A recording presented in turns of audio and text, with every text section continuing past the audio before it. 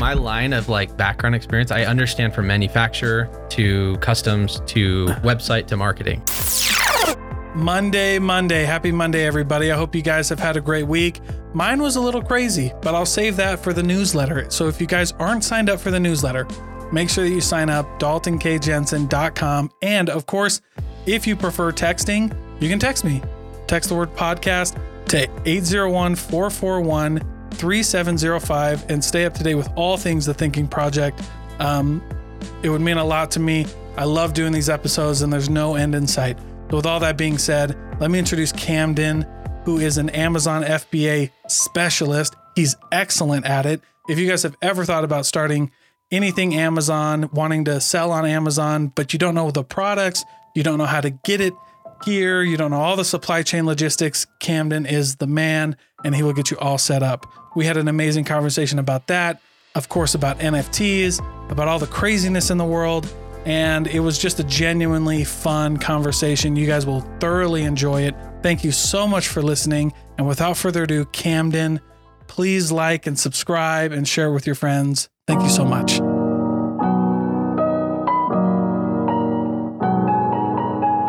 Welcome, everybody.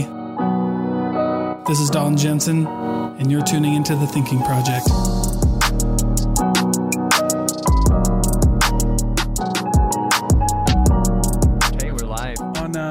Facebook and YouTube. Yep. All right, cool, man. Well, welcome, Camden. Appreciate you being here, homie. Thanks for having me. Yeah, we met at a networking event. Shout out to Hillary Russell for that networking event. But I know about you and I know about all the things you got going on, but tell me, like, as we start, tell us like what you got going on and everything that you're doing. Dude, well, thanks for having me first and foremost. I appreciate it. There's so much to talk about. Like you say, tell me about you. I'm like, man, right. I was just telling my wife, actually my wife first, then my dad on the phone call up here. I have so much stuff going on. I'm seeing everyone driving home from work. And I'm like, I'm still like doing work right now. And it's 6:00 at night, but, man, I got a lot of stuff. So we've got the agency, right? Yeah. We've got product companies. My wife and I have a podcast together. We've got a toy company. A toy company? I didn't know you had a toy company. Montessori toys. Yeah. Wooden toys. So, whoa. Yeah. So that that's branched off from doing agency work and working for other people. Just met with a guy at lunch today and he wanted to potentially start a new supplement line, a supplement company. So I'm like, cool, let's look into that. So just tons of random gigs, I guess. Supplement companies are pretty lucrative. That's like the makeup industry, man. Kind of. It's competitive. Well, it's competitive, and tell me what you think about this. Because every time I talk to somebody about a business being competitive or something like that, I always say, if you're starting, it might not necessarily be that you want to make it to the top. You just want your slice of the pie. In some situations. Yeah, that's sure. Smart. Right. Mm-hmm. So is that like what the supplement industry is like then? Definitely. Yeah. Well, I think it's more like the brand and the story you're trying to bring to the table, that's right? Fair. So yeah. you've got the locals that are just dominant, right? Everyone's sort of bucked up. Like they're an awesome company, company. Yeah. But you got to have a good brand and a good story around it. And that applies to all product companies, I feel like. Yeah. I mean, any brand we've managed, if they didn't have a good story or a good background, it's like, why would I care about you and your toy over this toy here, Fisher Price or whatever it is? Yeah. They want to believe in you and your background, your story. So, okay. Yeah. So you got the Amazon FBA, that's your agency. Mm-hmm. That's where you like done for you. So it's two parts. Yeah. Okay. So New Dawn e-commerce is the company. We've got kind of the management side. We'll manage your established company, help you out with the advertising, do that kind of stuff. But then the other side is turnkey solutions, where if you've always wanted to be a business owner, but you don't know how to source the product or get it going, here's your chance, right? Come to us. We'll do it all for you. And that's essentially what we launched. Or if you're an investor, which we have a lot of investors, dump your money in, hands off, we'll do it all for you. And then we'll kick it back to you when it's ready to rock and roll. Like on its own. Mm-hmm. Dude, I was just talking to somebody about that today. So I don't know if you've heard of this book. Like I'm in the middle of my MBA program and read this book, but it's funny, like MBA programs just teach you the basics. Like I really feel like I got my MBA. First of all, it was a childhood dream and I got it for really cheap. So I was like, good for you. Yeah. You best That's of both worlds. Yeah. Best of both worlds. Right. Like, but I read this book called, Build or Buy Then Build. I don't know if you heard of it. I've heard of it. Okay. Yeah. So, but it's this idea, it's your idea. And something I was looking into was like building a business or finding a way to bring entrepreneurship to the market in a way that's not scary anymore. Like we take all the risk out of it. Right, you just have it done for you. And that's the problem. Yeah. Because you don't learn it in school. Like shout out to UVU. I loved a UVU, but you don't learn it. And it's like, these are valuable things that you need to know. How do you set up your LLC? What's an EIN? Right? Yeah. Like no one even knows what that is, but that's the most important document you should have saved when it popped up on your computer. Now you clicked it off. Yeah, you clicked it off. Now you got to wait 3 months to the IRS. Exactly. You got to call the IRS for an hour and wait for it. But it's those kinds of things that it's trial and error. And now I've figured those things out. And not that I'm perfect, but but now I can go back to that first step. If you're looking at, a stairwell and say, hey, look, I've done this. Let me walk you through the hard stuff and let me kind of show you what to do. So yeah, no, it's great. But that's cool because so you offer two parts of that. You're like, hey, if you want, that's a great idea too for investors. They just want something to put their money in. They don't want to touch it. Yeah, they don't want to touch it. Yeah, but they're more than happy to write that blank check and then just here, you do it. Yeah, do it and then let me know when it gets up to whatever. Mm-hmm. Yeah, man, that's pretty sweet. Because there's a lot of those companies that people just, and I've noticed that people just do that now. They just like, our goal is like a little bit a month or a little bit of ARR, a little bit of MRR, and then we're just going to sell it to the next person. Mm-hmm. And I don't know if you've heard of MicroAcquire. Dude, I just wrote about this on Twitter. It's great. Yeah. I just wrote about this on Twitter. I was like, I'm going hard. Like I have ADHD, bro. And when I find a rabbit hole, I just go all in. And acquisition entrepreneurship is one of the things that I'm kind of buzzing on right now. Cool. Just like, it's hot. Yeah. It's like, just buy it. Mm-hmm. Stop trying to build it on your own. Just, and essentially that's what we're doing too. It's like, exactly. But it's more baby stage. It's more like, hey, husband and wife just sold their home because Utah's market's awesome. You got a little bit of extra money to spend. They start the company. Sometimes they want to run it. Sometimes they want passive income. Yeah. But it gets that headache away of like, I got to figure out how to source this thing from China. I don't know how to get it here. Or all the accounting. Here's the website. It's all done for you. Here's your graphics done for you. Here's your advertising done for you. Like all of it is literally done for you. Oh, that's you just sweet, invest the one-time fee. All the headache's gone. We have an interpreter on staff, like all of that stuff. So we can go into China and speak Chinese, get the deal, or whatever country. It's mainly China is why I say that. But it's sweet. I wish I had that opportunity.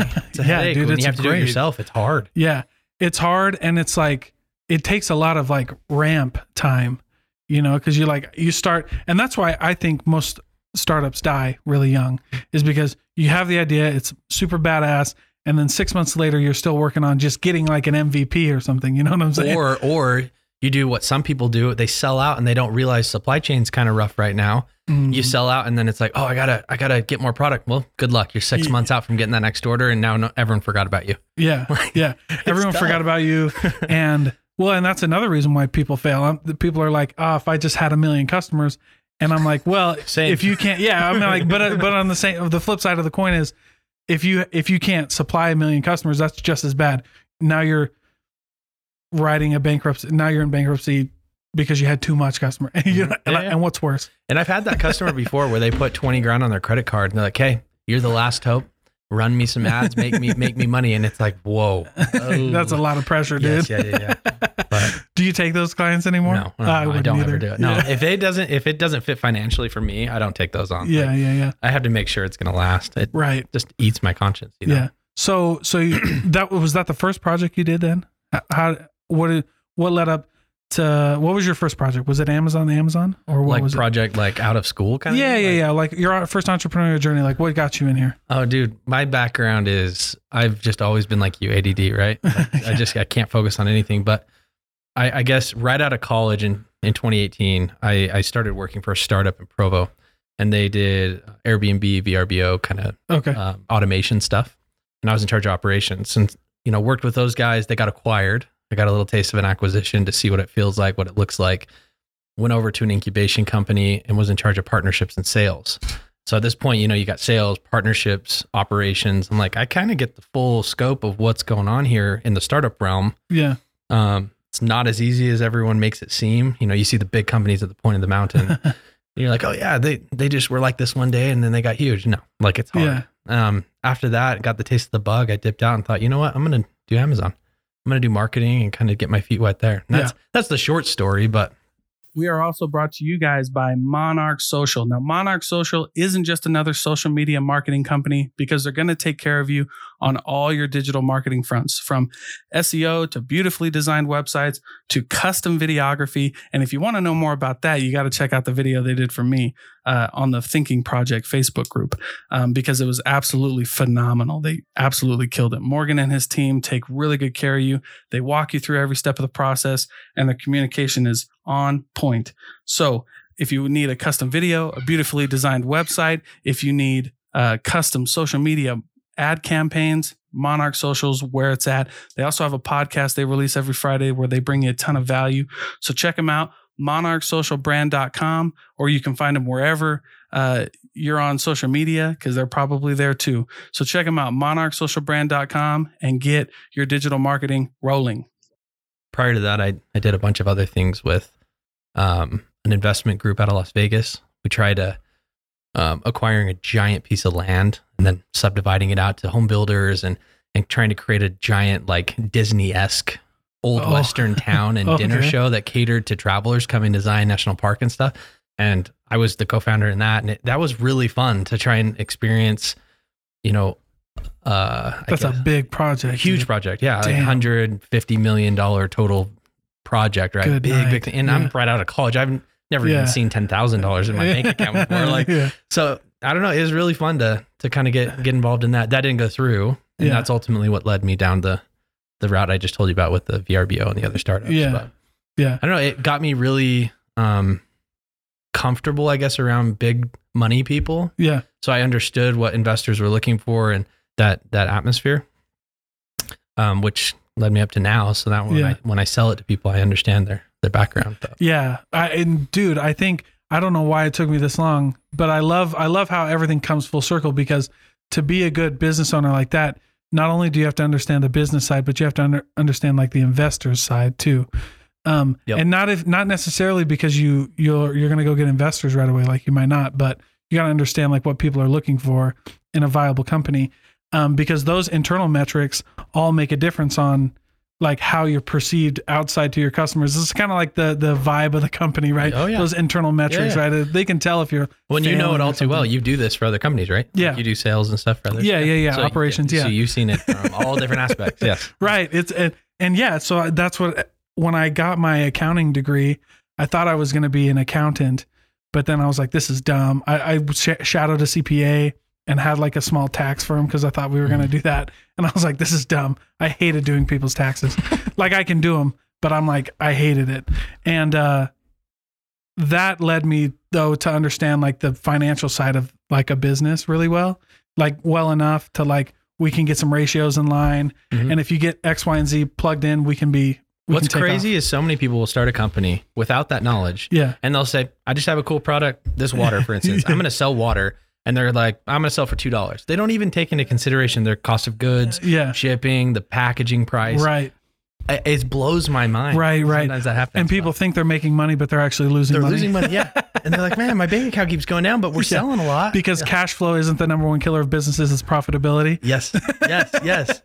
It just blows my mind. So we've implemented on that kind of stuff right out of the gate. Right when they sign up with us, we do a full analysis, set up a wiki, so that way we know exactly what their cost of goods is on every single one of their products on all product lines. Right. And it helps us because then we're not contacting them all the time. Yeah. And we also dissect issues that they didn't know were there. And we're able to go back and go, hey, have you considered changing the packaging on this from plastic to maybe like I don't know, cardboard or whatever. Yeah. To make it cheaper. You're looking for cost savings. Yeah. Which is, and so when you talk like financial gurus and people like that, they're just like focused on making more money or something like that. I'm like, yeah, but you guys don't get it. Like that's a cool in theory, but plugging holes in a ship is quicker than paddling faster. Like, you know what I'm saying? Like plug the holes first and then we can sail, because it doesn't make any sense. Like we're just going to drown faster. Yep. Yeah, exactly. And that's also why it's tough for business owners to like get that right, because they just want to see it. And it's like, Yeah, but you're looking at vanity metrics at that point. Yeah. No, it's fun. It's tough though too. You know, you hear it's lonely on the top, right? It's not glorious by any means to have like your own company. It's fun because you get time for the most part, as I'm complaining earlier. I have no time in my day. I'm coming down here to work. But for the most part, like during this afternoon today, I was playing with my little boy and hanging out with my wife. But, you know, I guess it's a trade-off. Like, do you want the stress of that, or would you like the stress of the 9 to 5, 40-hour weeks under someone else telling you what to do? Yep. I heard Alex Hormozy put it. He was like, money only solves money problems. Yeah. Like you still have all the problems left. Yeah. That aren't if not money. more. If not more, right? Yeah. That don't come with money, right? So I thought that was really interesting. He was like, money only solves money problems. I was like, plus you got your customer concerns and like all the other stuff too. Oh yeah. The fires that you got to put out. Exactly. Every morning, even it's just a standard normal thing, I think. Yeah. I don't know. Yeah. And, cause customers only like see what they want to see. And dealing with business owners, that would be worse than dealing with, like, I thought when I sold like business to consumer stuff, I was like, okay, this is cool. And like, you had a lot of like Karens and stuff or whatever, but like business owner Karens are worse than consumer Karens. Yes. Because that's their liability. Yeah. That's like, if you're a line item on their balance sheet, dude, that's it. For whatever reason, they look at someone like an agency, and this is just a funny thing for me, but like I could kill it in their business, make them tons of money. But for whatever reason, they will never look at the price of a W-2 employee at, you know, $5,000 a month with their insurance benefits or whatever. But all day long, they'll look at an agency at 2,000 and they'll be like, okay, where's my money going? Is this a good investment? Right. Like, you never look at a person though and say they're double, almost triple the price of me and think, is this a good investment? And they might be frustrated, but they don't consider like cutting them out that easy. Right. Right. Exactly. So I always have to prove myself, but I don't know. Yeah. Just funny. And you know, what's funny about that too, is people think, one of my big things that I hate is like these financial gurus, like who aren't smart, because there's a lot of good financial gurus that I think are well, but like realistic ROI. Like you're thinking like if I spend 2, and I guess that's a conversation that I have with people, right? Is like, what are you hoping to get out of this, like money wise? Because we're gonna all the fluff, all that bullshit, like cool, right? Whatever, like that'll come, but like. And I've seen just people just don't understand like what a good measure of ROI is. Cause like sometimes it's 2 or 3, sometimes 10% ROI is great. Like depends on your product. Yeah. It just depends. Right. And sometimes 1 or 2 or 3 is great. Like if we can make our money and then some. Right? And that's what I get a lot too on the drop ship model. Like if you're drop shipping products, right? If you can make a 5 or even a 10% margin on that, that's great. But then on others like supplements we talked about, I mean, 60, 70%, that's pretty normal. You know? Yeah. Oh, I remember we were selling, I started a CBD company. Oh, dope. I love that. Dope. Pun intended. Yep, exactly. and our margin, dude, like we found, we white labeled it. And the CBD margins are incredible. Are they? They're incredible. Is CBDMD? Go to CBDMD.com. Do you still do it? No. But I have a lot of inventory left. It was awesome margins, but we don't do it anymore. I got to hear the story. Yeah. I'll tell you the story. It was one of my greatest failures. Okay, CBDMD. Go to. All right, click out of Honey. This is you all the time. No.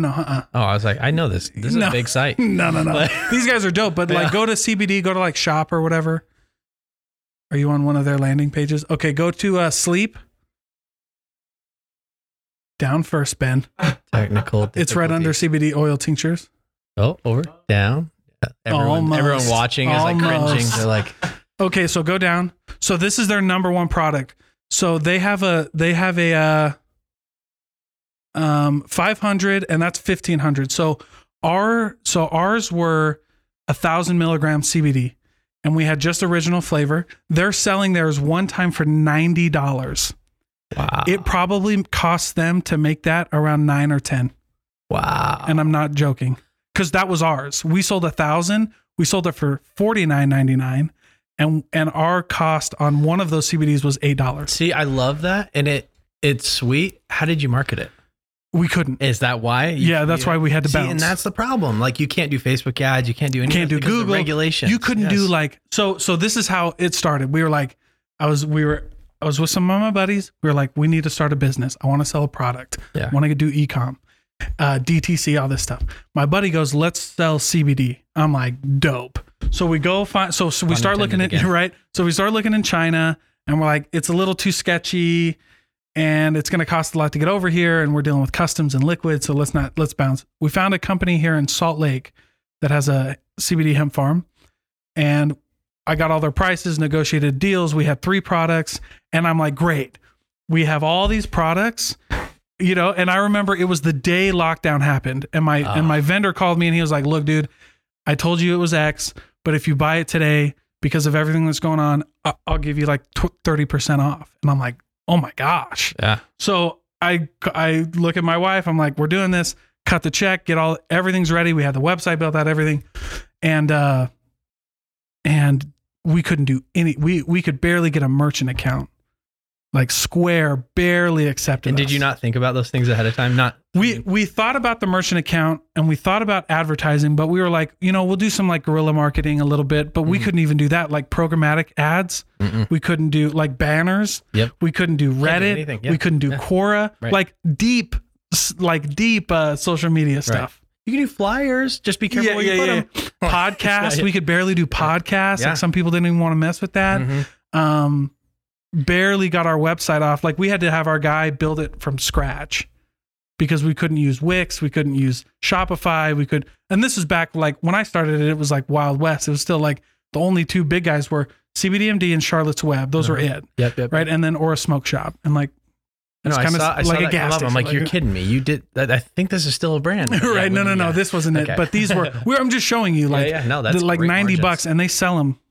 So you still have tons of inventory. So yeah, I do, but you can't, like we couldn't sell them on eBay, Shopify. Did you look brick and mortar to try and sell to stores? So we did. So the rules in Utah at that time were you didn't have to register your products with the state if you were selling online. But if you sold in stores, you had to pay the state like a couple grand to register each SKU. Oh, wow. To sell them over the counter. And so we were like, and then you got to go through the struggle of finding out. And then we got to find how to get it into the stores. Yeah. So we ended up doing, I found a way to sell quite a bit at once. We went to massage therapists, like holistic massage therapists. Great. So they weren't selling them, but we would sell them at a discount. We were like a wholesaler and we'd sell them at a discount and they would use them in their massage. Oh, cool. I love that. Did that work pretty well? Yeah, it worked pretty well. Yeah. But then then my 2 partners they were like, we're out. Burnt out. And so I was like, I can't do this by myself. Like, I don't know anything. Right. And all my money's gone. So it was fun. What would have helped you in that process, do you think? I think, well, we had a marketer and I love the guy to death, but he just was in over his head over what we were going to do. Cause we tried to run some Facebook ads. Cause at the tail end of it, you could run Facebook ads if they didn't see the word CBD. Yeah, you had to be careful what you said. Yeah, exactly. Or maybe you sell shirts and then go to the website. Right. And the website has it. And then, so we were like, all right, let's try that. And then we did the print on demand or something. And I was like, bro. And so what would have helped? Probably just somebody who could have helped us foresee those future foresee the future.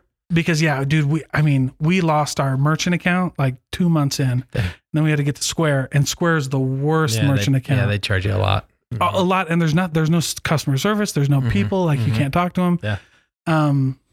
So foreseeing that, and then just like the magnitude of it, because if you want to market without any of that stuff, you got to go big. I mean, CBDMD is really big for one reason. They had a lot of investors, and they marketed on Joe Rogan's podcast.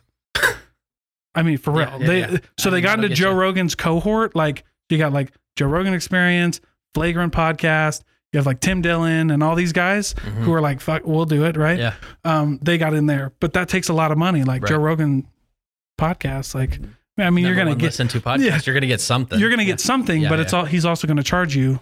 Sure. I mean, it was like 30 grand. I'm sure it was probably better than having to pay the fees of the state and then having to go around and try and find the stores to get into, right? Dude, it might be worth it in the long run. But. Yeah. So stuff like that. And actually that's how the podcast started. This podcast started because like if you go listen to like some of the first episodes, Happiest was our brand and they were the first. I was like, all right, well, we'll just do this. That's cool. But we did. I tried so I don't know how we got on that, but I tried my hand at being an entrepreneur like that. Yeah. So now I don't do products because I'm super scared because I'm like, I don't want to do this. It's hard right now. And right now it's so like all the different world circumstances going on. You have no idea what to expect when shipping your product, when forecasting. Like before you could at least guess a forecast. Yeah. Like in your situation, right? You just kind of bought a bunch probably. We're like, we'll just do these because that's the MOQ, the minimum order quantity. Yeah. Mm-hmm. We'll just do that. Right. Yeah. Now it's like, if we market too much and we sell out the product, right, we're screwed for 4 months, 6 months, maybe, because now we got to wait for those products to get here. Dude, and do we fly them and take a cut of our margin because we're getting here quicker, or do we put it on the water and slow down our marketing efforts? It's a weird game right now. Yeah, it's so weird. And it was bananas. I mean, we were like, our biggest problem with that CBD brand was we couldn't find an effective marketing channel for it. Mm-hmm. We just couldn't. There's no way. And that's one big reason. I'm a huge advocate for CBD and cannabis and all that stuff because I think it's awesome and it works. The reason it's suppressed, I think, is because it works. Yeah. Oh, yeah. Personally. Oh, dude, it's not like, I'm not. What do they say? Like, you're not a conspiracy theorist. I'm like a this is actually happening theorist. Yeah, 100%. Yeah, that's me. I mean, yeah, for sure. So I think there's a reason it's being suppressed and it's so difficult because behind the scenes, they're probably trying to figure out a way to capitalize on it. Well, here's the funny thing. Yeah. Well, here's the funny thing. So the 2018 Farm Bill legalizes CBD nationally, and then it leaves it up to the states to decide what they want to do with it, and nobody wants to do anything with it. Because like you can grow hemp, like you can get you have to go through some stuff, and there's some legalities behind it. They do make you jump through a ton of hoops to do it. But it's like, I've found that like the more unregulated things are, like, because we couldn't even label these as like dietary supplements. I know the labels. Nothing. Don't even get me started.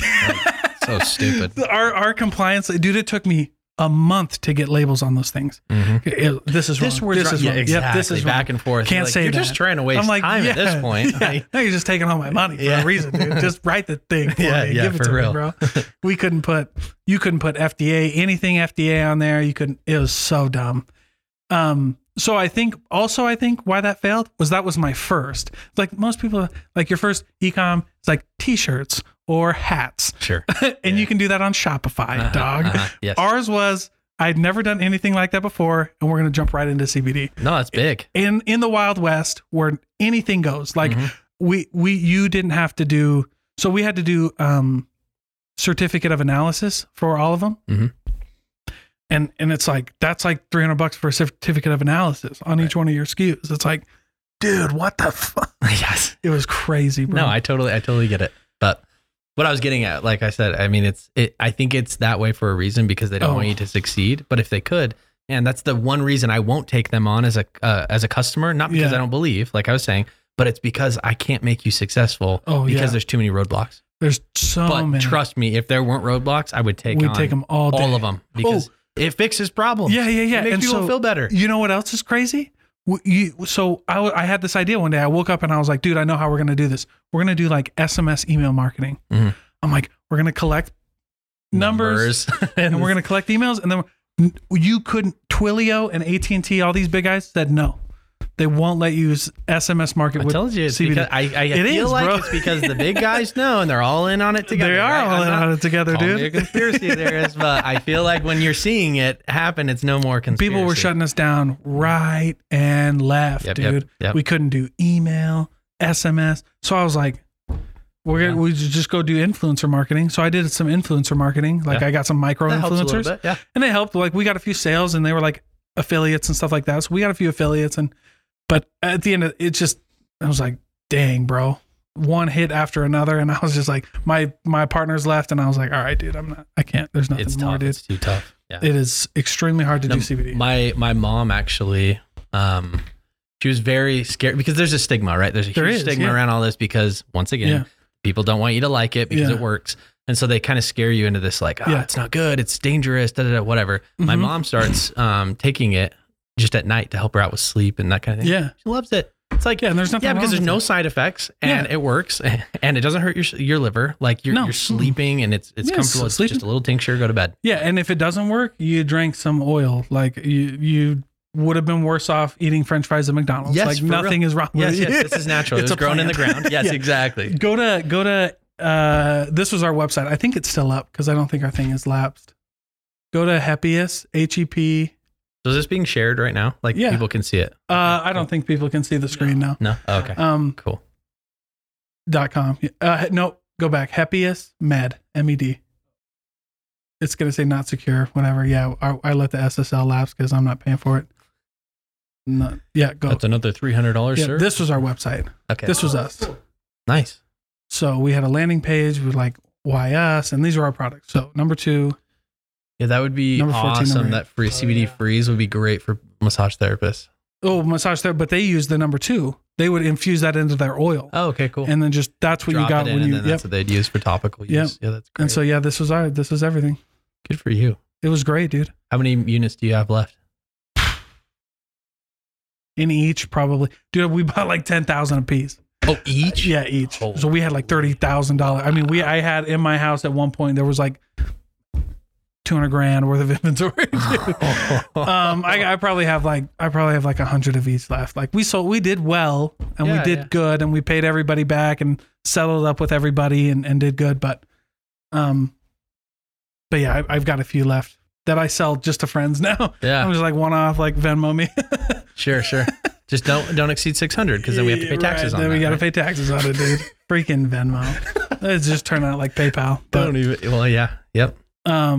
But yeah, anyway, so this was it. That was my failed attempt at being an e-com entrepreneur. Cool. But I don't call it a fail though, because I learned a ton. Mm-hmm. I learned a ton. Failures are not bad at all. Failures just show you where you're failing in a certain situation. Yeah, and it was like I learned so much about cost. I was an accountant and I had never experienced like what a real like thing was until we did this. So I learned about cost accounting. Yeah. Cost of goods sold that we learned about. One really good thing I heard once, and it's always stuck with me, is along the same lines of failure, right? If you consider yourself a failure, you need to reevaluate that thought. What it is your process is failing. Mm-hmm. And so you need to evaluate that process and make sure that's not failing anymore. It's not you as a whole, right? Yeah. And I have to say this a lot because I'll speak to high school students, college students, things like that. And they'll go, I tried starting this at-home car detailing company and it failed and I'm a failure because it didn't work. No, you probably failed because that just wasn't what the market needed. Or maybe your product was a failure and you needed to switch the product up. It's not you, right? Yeah. We're all great humans. We're all very creative, but just have to have that right avenue. Yeah. Well, in high schoolers, I worked with a company that called the Startup Academy. Yeah, I've heard of it. Okay, yeah. I was like, it's called the Startup Academy. Travis Lish runs it. A guy named Travis Lish, and he does like basically like a Shark Tank. That's how I've heard about it. Yeah. And they can invest like $100 or $500. Yeah. So that's what I did. That's what I did. I was a judge. He called me like super last minute. He was very gracious to let me be a judge. I want to let everybody know I was not the first pick. Somebody backed out. so someone backed out and I got in. And we got to do this. And I got to be a little shark for the show. It was great, dude. It was so fun. I would love to do that. I love those events. Those events are so fun for me because it's understanding where they're at. I was literally there. Yeah. And I like seeing it. I love seeing the fire. And let's talk afterwards. Even if you didn't get the money, I still want to talk to you. Yeah. That was cool. I know. I voted. So we all had to like vote for a top winner and then we all got to pick like somebody to give $100 to. And I picked, I gave $100 to not the winner because I just loved what she was doing. But she had some processes there, but she was great. She ran called the Cinderella Project where they collect, there's a nonprofit where they collect dresses, prom dresses, cool. And then they go into schools and sell them for really cheap. So they'll sell to people that need a dress. They can't afford one. So they'll have $5, $10 dresses, but these dresses would sell for hundreds of dollars. And she was great. How do you get profitable on something like that? That's tough. But that's what we were talking about. I was like, look, because her business model was she wasn't paying herself. And so I remember having this like Gary V-esque conversation. I'm like, look, dude, you got to pay yourself. Like the CEO of Red Cross doesn't have a second job. No, they get paid. Yeah. See what I'm saying? Yes. Like she's like, oh yeah, good point. I'm like, I'm LDS. She was LDS. I think. And I was like, the leaders of the LDS church, They get paid, bro. They don't have second jobs, and they don't, you know what I mean? And maybe what she could have done is done a 501c3 or something like that. Where she had profits, so you can get donations, and maybe that's. Well, that's what she was doing. So it was a 501c3, but she was giving all the money back. So she was making profits, and she was just. So she probably took it literally, where it said non-profit. She's like, I can't make profit. I'm like, so that's not accurate, right? But I told her, I was like, look, you need to start paying yourself if you want to like actually help, because her mission was beautiful. Like giving these girls the confidence and a dress to go to prom when otherwise they couldn't. And it was cool. Like she would ask the school to do it. She would sell the dresses, and then she would give the profit back to the school to help the kids in prom and stuff. So I was like, that's really cool. I was like, maybe not 100%, maybe like 50 or whatever you can work out so that you can like sustain keep this. Going. Yeah. And pay yourself. So you want to help a million more people. Yeah. I was like, you want to help a million people. You can't do that when you're broke. Yep. Exactly. Or when you have 2 or 3 other jobs that have to support this. But there was a brother and sister duo there. They sold gourmet mini bundt cakes. Oh, nice. Dude. Those are good. Raked in. So I ultimately chose them because I was like, this is Shark Tank. And these kids got to know, like, the only way you're going to get things like that is if you're making money. Mm-hmm. I was like, they made like $17,000 in like 6 months. Whoa. How old are they? Dude, like 14, 15, 16, right in there. I was like making gourmet mini bundt cakes. They had like their own industrial kitchen. Okay. They Mom and Dad had to have helped. They were helping. Okay. Yeah. Dad was there, but like. I was 14. I was skateboarding and listening to like Linkin Park or something stupid. That's right, dude. Like, yeah. Their parents were helping them. I'm sure there was something in the background there, but they made money, but they were profitable. Uh-huh. And I was like, that's okay. You got something that works. And I talked to them, and I was like, dude, have you tapped into the wedding market? Have you partnered up with a wedding photographer? Venues. Yeah. They're like, centers. Well, we've done like 1 or 2. I'm like, you need to go in there and just blast these things. Mm-hmm. A little Utah mom would spend $5,000 on those. Oh, yeah. For the wedding. For the wedding. Yeah, for the wedding. Yeah. Somebody, mom and daddy's cutting the check. All right, baby wants what baby get. But that's how, let's be honest. Like, if my daughter gets married one day and that ends up happening, that's exactly what's going to happen. Yeah, I do. Yeah, you do. Okay. How old? She's 5 right now. Cool. So you got a little bit of time. So you got a little bit of time. But like, yeah, dude, it's your wedding day. Hopefully you only do it once. Yeah, for real. That's cool. I'm so scared to have a daughter. I've got a little boy, but yeah. My daughter was first, and then I had my son, and they're crazy different, but a lot of fun. My daughter's wild. She's fiery. It's crazy. Like dad or mom? Like me. Yeah, scary. Yeah, I'm like, oh. Anyway, but that's crazy, man. So, but tell me more about like, so you have your, you also have your, so you're starting a supplement company, but you have the wooden toys? So yeah, wooden Montessori toys. That one's new. So right? Montessori toys. So like you put them in Montessori schools, or? I would like to, yeah. And I'm trying to find, those types of schools, because that's what we believe in, right? That's what we love. We love the hands-on, stimulating, but not overstimulating, right? And so yeah, we're launching toys and things like that. It's cool. It's really a cool area. His bedroom is all Montessori too. So like his bed's low to the ground. He can get in and out of it if he wants. Yeah. Bookshelf is cute. Sorry, it's like tiny, right? So he can go up to and pick it. It's cool. Like I like it. Just more hands-on, more learning as you go kind of thing. That's cool. So you got those toys lined up. But you just got big plans, man. I'm trying. It's a lot. I'm just trying to kind of shotgun the thing, right? And see what sticks. When things stick, I'm kind of rolling with the things that are sticking. We also have my neighbor and I are putting together an app right now. And cool. That one hasn't fully kicked off, and that's pretty proprietary right now, but it's going to really target outdoors and people that love hiking in the outdoors and things like that. It'll completely revolutionize and change how you gamify going on hikes. Oh, that's cool. So that'll be soon to come. And I would love to talk more about that as it, it's off, but it's looking good right now. We've got a developer with us. He's helping us out with the development. He's actually my other neighbor. He lives next door on one side and the other one's on the other. So that's cool. Yeah. Getting people together. That's why you need to be in the right neighborhood, man.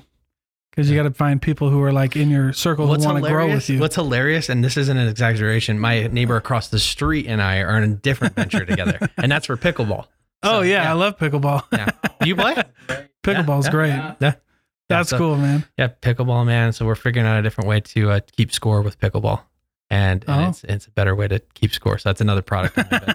So let me ask you this, because this is going to be a topic of discussion. We have a lot of like aspiring business owners, and so you got all these things going. And the first thing that people might think of is, damn, that's a lot of money. Mm-hmm. So walk us through how you do these projects. And maybe, I mean, I know you're well off. So like snowball, right? But like, if you're just starting out, like, and you don't have a lot of money, what do you do? To start a company. Yeah. I mean, what do you think you need? I would consult with someone. Yeah. That's the number one thing I did. And it helped a ton because consulting might lead to free networks and free services because the people believe in you. Right. And I do that. I feel like someone, they helped me out when I was young and I was still kind of learning things. And then as I grew, they passed the ladder down to me in a sense. And now I feel like I'm passing the ladder down to people that are learning to try and help them. But I would say a suggestion would be, aside from consulting or talk with someone, make sure that you're not just after money. Like that's not a good enough reason because you get it. And then you're like, okay, now what? I don't really care about this product I'm selling or service, right? Yeah. You got to be passionate about what you wake up to do every day. Like you have to care. Yeah, absolutely. Because if you care, I feel like more opportunities open the door. And it gets to a point where it's just not money. It's about opportunities and time or, happiness. I like what you said there. Opportunities. Mm-hmm. I had somebody said say one time, I don't know, like don't chase all of this fluff, like just focus on opportunities. Like I don't take things, like for me, I've stumbled into a few things where I'm like, it was just a good opportunity. Like somebody said this and I was like, I have enough time right now to do it. Like eventually you got to start saying no to things, but when you have a lot of, but where'd it lead to? Yeah. A lot of good things. Experience, right? Yeah. I was like, dude, somebody was like, I always wanted to start a podcast. And then somebody was like, finally, like just do it. And I was like, what do you got to lose, man? Nothing. Yeah. Right? Maybe time on a Tuesday evening, but you learn though. You're not losing anything. Right. You're I didn't lose anything. Always. Yeah. And so I like that. Yeah. Just chase opportunities. I think that's a great idea. I would say going back to what you said, if you don't have money to start, that's literally majority of new entrepreneurs, people that don't have it. Right. Right. I feel like consulting is the number one, right? Just like call me, like seriously, call. I love doing that and just talking for free and just chatting about your idea and seeing how I can help you. But if you do have a little bit of money, which some people do, right? Yeah, some people do. You're able to kind of be smart with that. I would still say consult with someone that's done it before you make a big mistake, because I've done it where I'm like, oh, I'll hit up Fiverr or Upwork, get my website built for $2,000, right? Yeah. I hated it. Yeah. So then I turn around and I spend another $2,000 or $3,000. Now I'm 5,000 in the hole to build a site. Yeah. If I would have consulted with someone in the first place and known, oh, I could have gotten a Shopify site already done for me. I didn't know that. Didn't even know for less than $5,000. For way less. Yeah. Didn't even know that existed. Right? And someone, I mean, not all people who sell on Upwork and Fiverr aren't from the United States, but like someone local. Sure. You could have grabbed someone local to do that. Yeah. And I don't even feel like it was the local versus not local aspect of it. It was just like, they just didn't get what I was trying to say, and I didn't realize there were other options. So I thought that's normal. Like you just have go to pay Fiverr, that money. Whether you just go to Fiverr for this because there's no one else that does it. But consultant, once again, that would have helped me if I had a friend or a neighbor or someone, an entrepreneur that I know that's been through these steps. Yeah.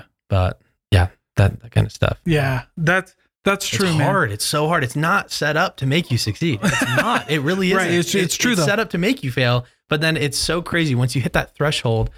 It almost like is set up to make you stay successful. Almost. Taxes, everything. It's so crazy how I didn't get me started on S Corps. Like, that's great. Make a certain amount and then you have a flat tax rate at this low amount. Like, I'm like, okay, I'm not going to argue with that, I guess. Right. And that's unfair for everyone else. Well, so when people say, that's another thing that these financial gurus, they get all crazy. They're like, so the way an LLC is taxed, like a 1065, and that's the form you fill out for an LLC, right?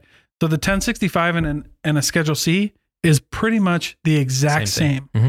So like, there's no real difference in tax savings, whether you do like a sole proprietorship or an LLC. The real difference is like the legality of it. But if you really want to start saving money on taxes and want to know how these things happen, it's the S Corp that really like reimbursements, pay yourself.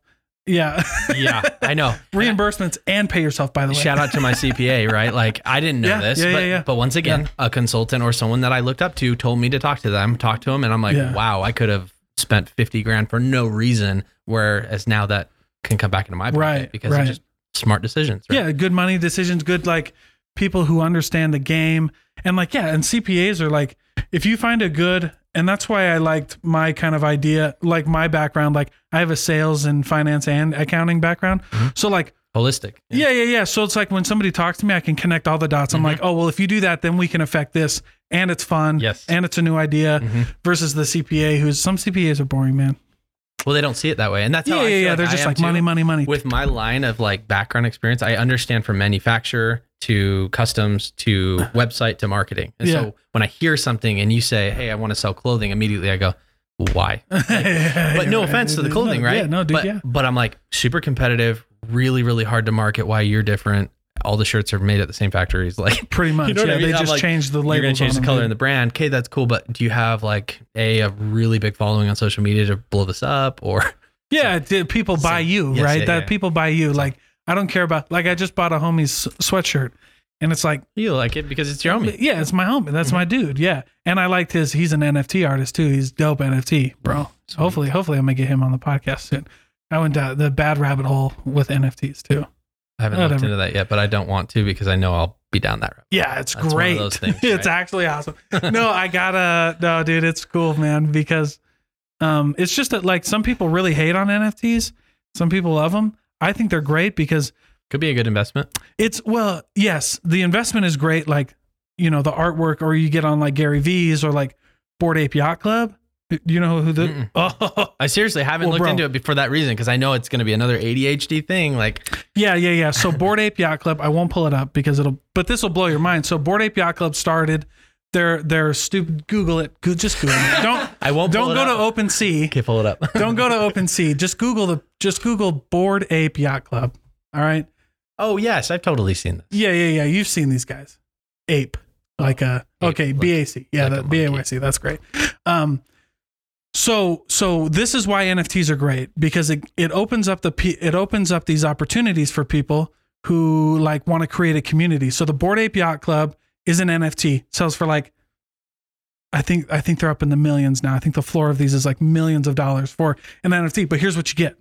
First of all, who else has a NFT? Who else has a Bored Ape Yacht Club NFT? Steph Curry, Logan Paul. Yeah. Like these guys have them.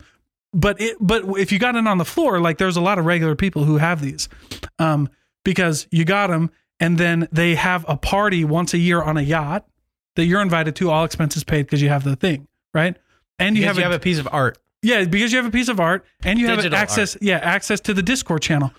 But why is that cool though? Because who else has a Bored Ape Yacht? Like if you have a Bored Ape Yacht Club, who else has it? They're playing on the ego so hard of like, I need one. Steph Curry. Yeah. Uh-huh. Gary Vaynerchuk. Like, and now you're in a private Discord group with all these big players. Good for networking, I guess. Dude, yeah. I mean, because you're part of it, right? Yeah. How else would you be able to get in a room with Steph Curry and can you sell LeBron? Once you have them? Yeah. So you can sell your membership. You can sell your membership. Kind of That's exactly right. So this is going to be like a new cool membership thing, but let me expand your mind a little bit because the technology behind NFTs is on the Ethereum blockchain, and they're called smart contracts. So smart contracts eliminate the middleman now. Like imagine if you have a title company, and you're selling homes, and everybody knows you don't have to go to escrow. You don't have to do any of that. But like not only that, but like your titles now are on the blockchain. Like they can't be changed. They can't be fudged. So it's the same thing with this. Yeah, Explain to me why it's what's different than me going onto Paint on my computer. Sure. Making me a BAYC. That's a NFT. Great question. Yep, let's go. All right, I'm going to take you down the rabbit hole. Okay, pull up Rolex. Here goes a month of my life. Right, pull up Rolex. I want to show you something. No. I want to show you something though. Okay. Rolex. So, have you ever tried to buy a new Rolex? Have you bought one? I have a fake one, but I haven't bought one yet. Have you tried to buy like a new one? I've walked brand new. Yeah. Okay, you can't. Like you can't just buy a new Rolex. So those ones sitting there that I was looking at and trying, they're probably not brand spank like 2022 new. Oh, I got you. You got to spend like other money. You got to like spend with. So you got to spend with OC. Right? You have to be in. Yeah, you got to be in this club, right? Okay. But like, if you bought a new, like my friend, I have a friend who bought a new. It's called a Hulk. It's like $9,000 today. It's worth Rolex. Okay. Yep. Mm-hmm. Today it's worth $36,000. The Rolex is an NFT. Like I have a movement watch. This cost me like $50, cool. and it's nice. It's cool, right? It tells me the time. Looks pretty dope. Works, right? Matches. You don't need a $30,000 piece. You don't need a fucking Rolex. Yeah, you don't need that. Why? But why do you want a Rolex? Because it's not about what it's not about the Rolex, not about the watch. It's about the Rolex. That's an NFT. A Rolex is a great example of an NFT because it appreciates in value. What does NFT stand for? Non-fungible token. Cool. So like, yeah, you can buy a fake Rolex, right? Mm-hmm. And they can be real as shit. Sure. But it's still not. Tells time the same. Yeah. But if you walk into somebody and they know it's fake, like, what's the point? Yeah. True. So it's not so, and I'm not saying like, dude, I've bought fake jewelry before. Like, it's not a big deal. But like, what's the difference? It's like, that's a Rolex though. Like, that's when you walk into like the downtown. Okay, that's a good point. You know what I'm saying? It's like you walk into downtown Valters, Valters, and you see Valter up there with his Patek Philippe, and you're in a nice restaurant, and you can only go to Valters. If you're gonna go to Valters, you're gonna spend $500 on dinner. Yes, yeah, exactly. But you might see the jazz players there. Sure. You might see somebody else there, and no one else is there. So my best example of an NFT is a Rolex watch. Cool. That makes sense. Yeah, nobody needs it. No. But if you buy one in 2 years, but have you seen the prices on the aftermarket Rolexes though? Everything now. Dude, it's like used cars. Used cars. You go sell a used car right now for way more. So much way money. more. Yeah. It's nuts. And you were in cars. You understand. Yeah, dude, it's bananas. So like the best example of an NFT though. So why do people buy Bored Ape Yacht Club? Number one, it's not about the NFT because it's a Rolex. It's about the Rolex. Yeah, okay. It's about like, you can buy. Yeah, I can screenshot one and put it as my profile picture on Twitter to look cool. But you don't have control of it, and you can't sell it. You can't sell it. Yours, but I also don't get to go into my Discord channel and talk to Steph Curry one-on-one. It's true. Like that's cool, right? That's cool. Or like Gary Vee. Like Gary Vee's got a big NFT group right now, and I got one of the Book Games NFTs, and you can only get into his. Like, so should people be investing in that right now, or should they be investing in other types of product companies? I wouldn't invest. I would only get into NFTs if you got the money to lose. It's just like a Rolex. So it's an investment too. Yeah, it's just like, it's an investment. What would cause it to go down? This bad ape. What's it called again? Bored Ape Yacht Club. Nothing. If Steph Curry and all of them sold it. So that's what's keeping it up. Yeah, so it's ultimately like Ethereum and Bitcoin. It's a thought. It's a. Yeah, the NFTs are. Yeah, the NFTs are. The art world right now. That's all it is, right? Okay. It's the difference between buying the original Mona Lisa and buying a replica at Target. And it's like. But because everyone says the replica at Target's awesome, that increases value and people want it. Yeah, exactly. That's why Mona Lisa's worth so much, is because people copy it so much. Sure. But no, the real technology though behind NFTs is the smart contract that it's built on. So like, I don't know if you know this either. So this is what makes NFTs different than a Rolex. So if Rolex sells a brand new watch, right, they make 40, 50%, whatever they make. Yeah. Okay. If I buy it, I keep it for 3 or 4 years, and then I sell it to you. How much does Rolex make from me selling it to you? No more. 0. Yeah. If I sold my Bored Ape Yacht Club to you today, the original makers of Bored Ape Yacht Club would make 10 to 20% of the sale from me to you. Oh, is that a lifetime thing? Oh, wow. So that's the reason why it's a big deal. That's a big deal. Wow. So for artists selling music, I don't have to go to a label now. And by the way, so I don't care if it's the same thing. Yeah. It's kind of like an artist, but getting residual on it now. Yeah. Now you're getting perpetual. Now I control the royalties. So instead of 7% royalty, which is like an industry average in the music industry, right?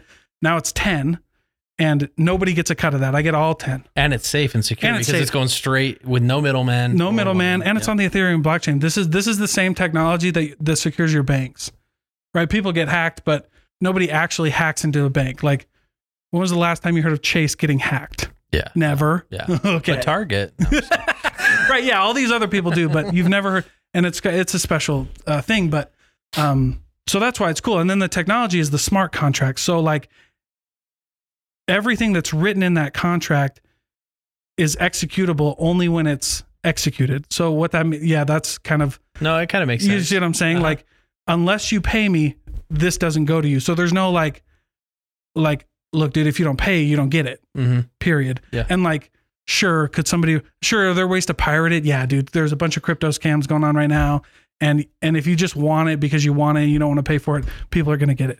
I like that a lot. That's really cool because that could revolutionize Everything. Literally everything. Okay, think about and this. Here's another one. Go ahead, this is the reason it's not taking off is because it can't be controlled, right? So it's not allowed to go that direction. Yeah, you can do so much good with this. So much good with it. You could take like people in like country like Africa and Egypt, they're losing their homes because they can't prove that they own them.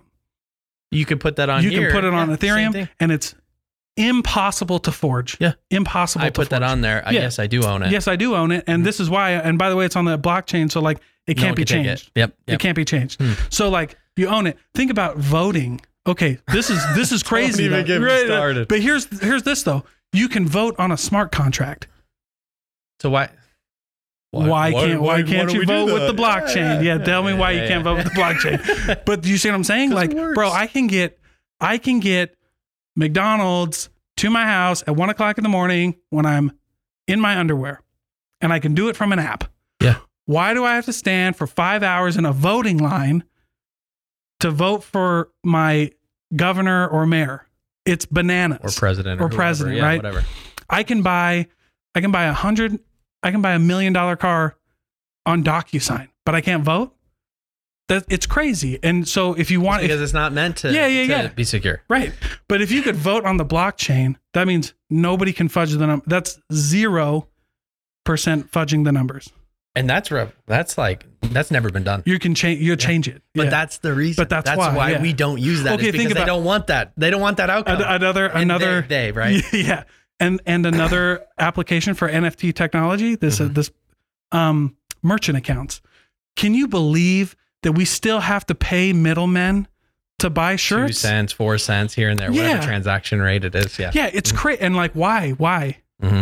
Oh, because it's safety bullshit, dude. Stop it. You want my... So how would they do that on your checkout cart? So like, this is really intriguing to me because I would love if it was a more secure, right? Because if it's more secure and people are buying, what excuse do you have? You said you like the product. There's really no excuse. Whereas like with me with PayPal or the credit card or whatever it is, I'm like, it's kind of sketchy. So you're a business owner, right? And somebody pays you $60,000 and PayPal calls you up one day and they're like, hey, this is suspicious. We're going to hold your funds. We're going to hold it. Yes. How long are you going to hold it for? We'll figure it out. Yeah, exactly. Click. Yeah. Yep. That's real. That happens every day all the time. Entrepreneurs. Or sometimes on your website, they'll see a huge spike in sales, $120,000. And they're like, Stripe's going, we're going to hold this actually. Yeah, we don't like it. It's none of your business to hold this. Right. Well, it kind of is, and we're just going to hold it anyway. Well, because the fine print right here that you signed, but you really didn't have a choice not to sign it because you needed to use us. Right. Yeah, exactly. So NFTs aren't about the art. Like everybody's wigging out about the art, and it's cool and it's fun and it helps creators and all this shit.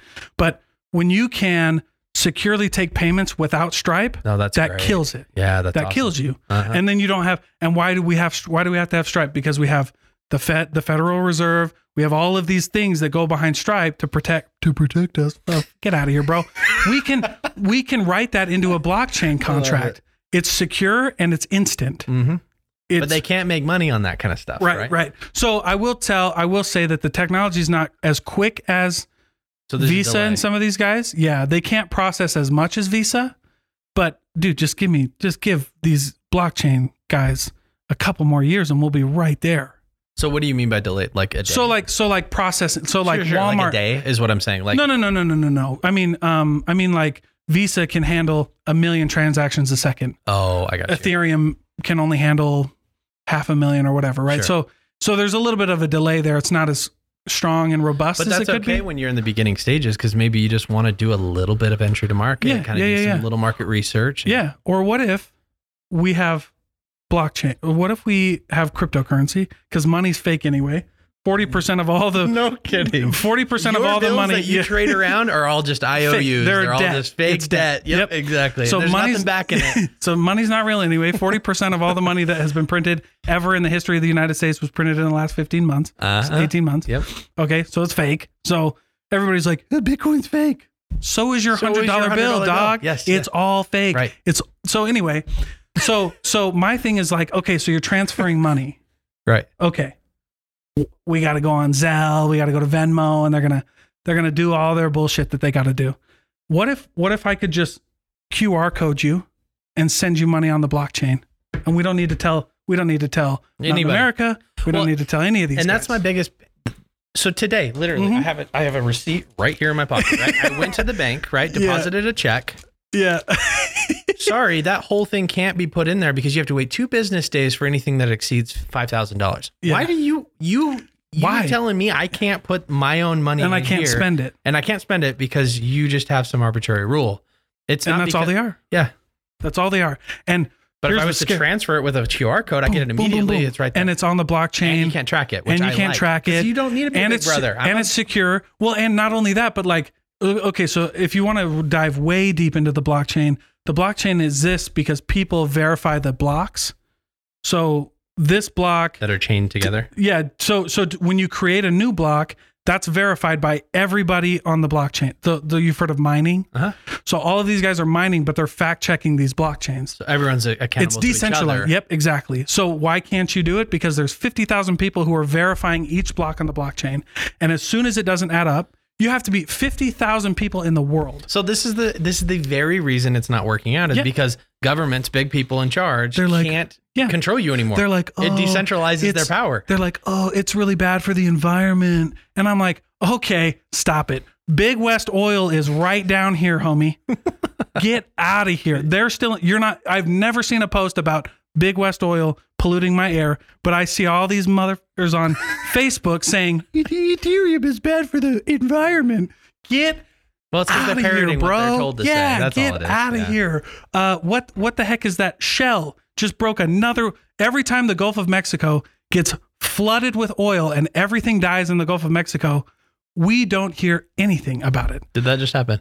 Well, I mean, it's happened many times. Well, I mean, I don't know if it just happened. Yeah. No. I don't know if it's happened. But like, dude, we hear about it all the time. Another big burst in the oil pipe. Mm-hmm. Another big burst in here. And that kills literally hundreds of thousands of humans indirectly because now we can't do our thing. Right. I don't want to hear about you. And the reason why I think I'm so passionate about all this stuff is because I'm a business owner, because it affects me. And when I was a kid, I didn't care. Like I said, Lincoln Park, Sum 41, skateboarding, right? Yeah. But then when you actually care about your life and you're like, hey, I want to grab this bull by the nuts and I want to actually make some money with my life.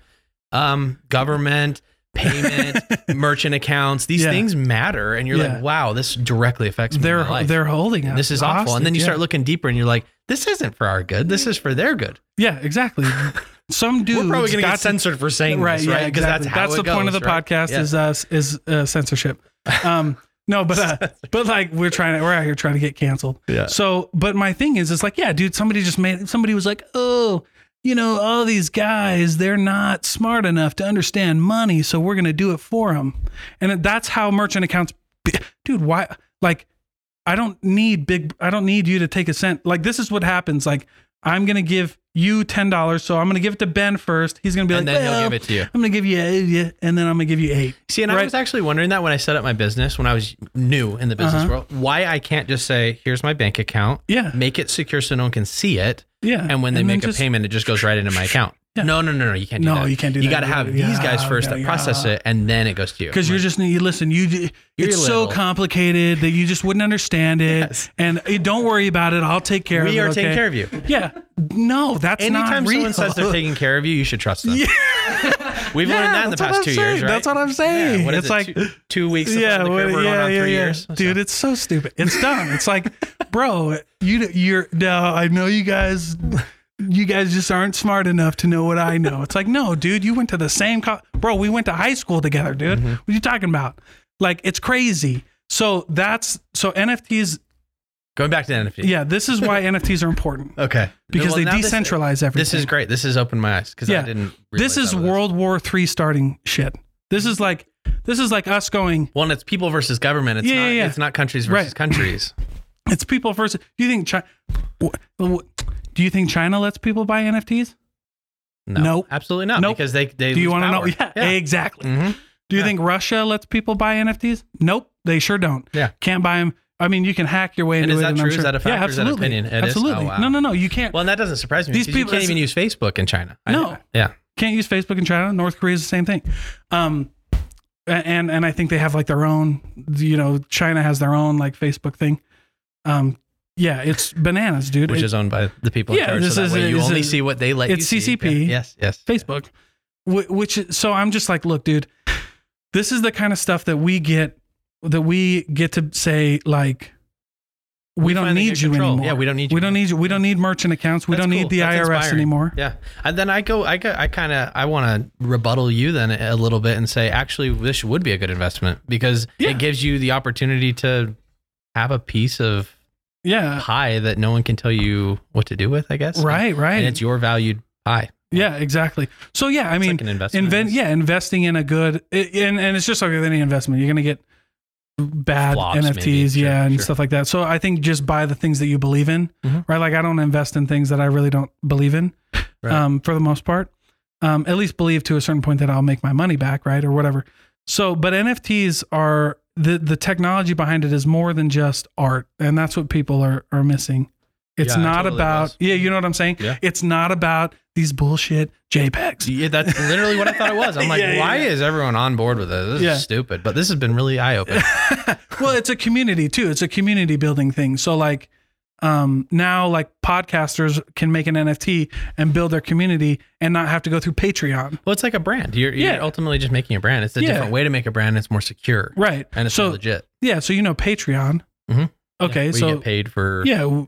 We don't need Patreon anymore.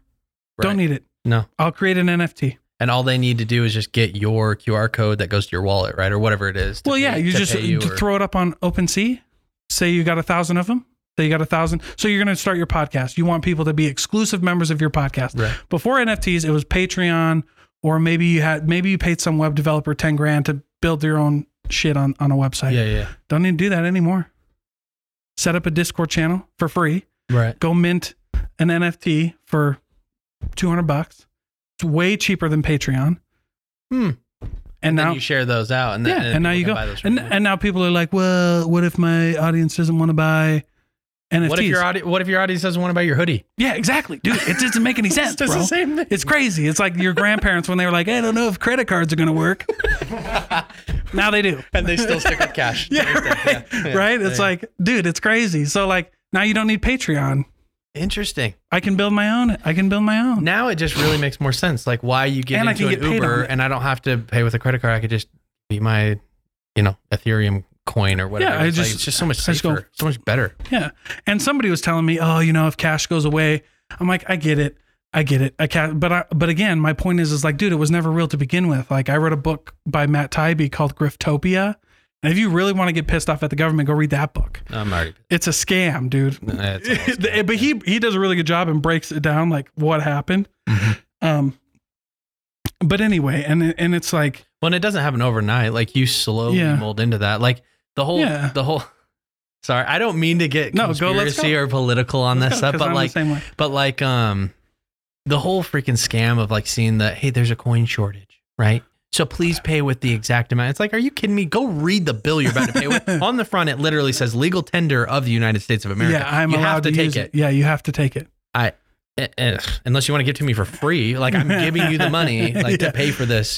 People were like, we don't want to touch cash. Anyway, it just drives me nuts. But like, if you were to do that and start introducing more Bitcoin or whatever Ethereum, whatever your kind of coin that's on a blockchain, did I say that right? Yeah. I feel like it doesn't happen overnight, just like the control of the government didn't happen overnight, right? It's very slow. It's going to take time, and there's stuff there's kinks in this NFT and Ethereum blockchain now that aren't worked out yet. Sure, it's just like whatever, dude. We'll figure it out. We'll fix it. Yeah. We'll figure it out because it's been doing it since what, 2011? Yeah. I mean, Bitcoin was in 2008. So really anything can be built on a smart contract. Bitcoin is just like whatever. It just got but Bitcoin is like. How did Bitcoin get valuable? Because the people who are using it found value in it. It was big. So just more people need to realize how great it is. Yeah, I mean, Bitcoin's kind of Bitcoin was used. Well, no, Bitcoin was originally used on the black market. Oh, people didn't want to use cash. Silk Road, like that kind of thing. Like kidneys and all of the. It was called Silk Road. Okay. Yeah, I didn't use it, but they would do Bitcoin. Okay. So it had nefarious beginnings. And that's why we've kind of moved away from it and Bitcoin, whatever. Like my other thing with Bitcoin. Interesting. My other thing with Bitcoin is like, how many Bitcoin millionaires do you know? That many. Yeah. 0. Actually, I do know one. You do know one? Yes. Okay. He invested in 2010. Okay. That's different. Yeah. And you ask him, you're like, hey, where'd you get your money? He's like, oh, I invested in Bitcoin really early. You're like, damn. Missed the boat on that. Yeah, exactly. Right, but yeah, Sold that's out like a little bit of his money in 2017, right? But still already made hundreds of millions of dollars. Yeah. So there's okay. So I take that back. There might not be zero, but it's very few. Like not everybody's making. He's the only one I know. Yeah, exactly. Only one I've heard of. Not everybody's making millions on Bitcoin, and all of these Bitcoin and Forex coaches and all this bullshit is just part of. It's kind of like the drop ship game where you see that ad that's like, make a ton of money on Amazon, invest 20 or 30 grand in us, and we'll teach you how to make tons of money, right? It's that kind of stuff, yeah, exactly. Like, so it's like, it just comes with it. Mm-hmm. It's just the nature of the beast that we're dealing with. But when you talk about, and so that's why you have like things that have come off of it. So like Ethereum is great. Like this is a blockchain. So Ether is the coin that we trade, and that shows the value in things. But Ethereum, the actual blockchain, is like dope, dude. So what's the blockchain for Bitcoin? So it's just Bitcoin. So everybody's got their is that what's the coin for Bitcoin then? Just Bitcoin. So like Ether is the coin for Ethereum, but Ethereum is, so we just call it Ethereum. We just call it by the Bitcoin name. Or we call it by the blockchain name. Yeah. Okay. So they just went with the same name. Yeah. Okay. Yeah. That makes sense. And I could be wrong on some of this, and it's changing so quick. So, you know, like a lot of our NFT conversations go outdated in a week or two. Right. So somebody's going to hear this and be like, Dalton's full of shit. That's cool. You get the main point though. Yeah. You get what I'm trying to say. Yeah. That's why it's cool, man. Cause now you can think about this. So did you hear about Amazon in Seattle? They have a pilot Amazon where now you don't even have to check out. You just throw everything in your cart, and when you run through the grocery store. Yeah. When you run through the grocery store, it just scans everything and walks out. It just knows. Right. So that's part of blockchain technology. That's like, we just know. So this is my point, right? It's, to me, I see that and I can't help but think they already are trying to prep themselves so that way no one else can get ahead. Seriously, it sounds crazy, but like they're trying to get the technology and then they'll say, okay, cool. Now we believe in it, right? Because now we're set up for success. Yeah, now we can control it. All of our stores are everywhere and we can control it. So that's what bugs me, is that kind of stuff where I'm like, let us succeed, right? Yeah. Let us get ahead. But, dude, it's crazy, bro. So you got to so that's why you got to take some of these backdoor deals and not do anything crazy, but like just understand like blockchain NFTs, like those are real things and they're coming. And like, you know, it's like, so another NFT example is like country clubs. It's like paying for a country club. Like you've been to St. George? Yeah. I was just like Entrada? Literally 2 days ago. Like Entrada, that golf course. Right there. Yes. That golf course that they filmed High School Musical on? I didn't know they filmed it there, but hell yeah, they did. I didn't stay in Entrada. I was across the street in the smaller homes. I know. I served my mission in St. George, and we ate dinner at one of the houses in Entrada, and he was like, "Oh yeah," he had like a river going through his back. The fairway was, dude, it was unbelievable. I was like, "What do you do?" He's like, "I'm a pilot for Delta." I'm like, "Yeah, you are." You really what? Do you know those guys make bang, dude? Yeah. And they're all about to retire. So shout out to anyone in school right now. You don't know what to do. Be a pilot. Like be a pilot. My brother's a pilot. They make money. Yeah. If you can be a first captain or first chair captain at Delta, don't ever give that up. Yeah. Until they force you out. That's what we keep telling my brother. I'm like, dude, you have this opportunity where everyone that's making tons of money is about to retire. Yeah. They need to hire a bunch of new people. Like, get your pilot's license. So he got it and he's like working on it right now. But he's really good at Halo. We play games together. Cool, dude. Heck yeah. But like, you know, so you have like Entrada, you have these big country clubs that's all they are. You're paying a fee to be a part of it. Same thing. Yep. Yeah. It's like, okay. But like, why is that country club better than the others? Better than the one in my hometown in Iowa that only costs $30 to be a part of? It's because of who you can meet and the prestige at these clubs. Because the NFT community, essentially. Yeah, because of the people that we bring to the table. This is cool. Yeah. It's ultimately a business. Yeah. But just a different form. Yeah. So I don't have enough followers, but if somebody had enough followers on their podcast or something, and they didn't want to go through Patreon, and they're sick of getting censored on YouTube and all this shit, that's cool, bro. We're gonna make an NFT. Yeah. You can go live in Discord. You can shout out people. You there. Yeah. They don't do anything. Yeah. Which is how it should be. Yeah, which is freedom like, of speech, right? Like, why do you need to fact check me on what I have as an opinion? And by the way, like, who gets to say who's the fact checker? That's my thing. It's like, they go, we're gonna check your facts. And in school, that's okay because you're the teacher. I want to be like, I'm getting graded on this. Yeah. Sure. I'm getting graded, or like an entrepreneur, right? That's cool. I want to be like you. You're gonna tell me what I'm doing wrong. That's cool. I'll accept that. Uh-huh. But like, these guys like YouTube, get out of here, bro. No, you guys get it wrong too many times for us to care. Well, just a funny little side fact. Go look and see who funds them. That's it. That's all I'm going to say. Yeah. Who funds the fact checkers? Right. That's all I'm going to say. Follow the money. Follow the money. I did have a conversation with that guy one time. Yeah. Follow the money. Yeah. It's like, dude, some of these you look at and it's like in a different language too. You're like, what? I got, okay. It's like, well, and it's so lawyered down, dude. It's like words and semantics. It's like, bro, it's bananas, dude. But no, anyway, it was a great conversation. I'm glad we talked about it. I always get in these and then we start talking about business and then we never end up doing That's it. Okay. That's okay. Like people that are listening, if they like you and in that community, then they would relate to the same stuff. Yeah, right? And I would listen to this too and be like, dude, I love this. Like, this is my pet peeve too, but I can't tell my wife or like, you know what I mean? Right, like that dude, kind of right, or dude. I can't express it to anyone because they don't get it. Yeah, dude. I get it. because my wife, by the way, she's on board. She's way more than me, but yeah, no. And because, a lot of these things, okay. So another example, I don't know. I'm just on this because people fight me so much. Like NFTs are bullshit. Another NFT, Kylie Jenner Cosmetics.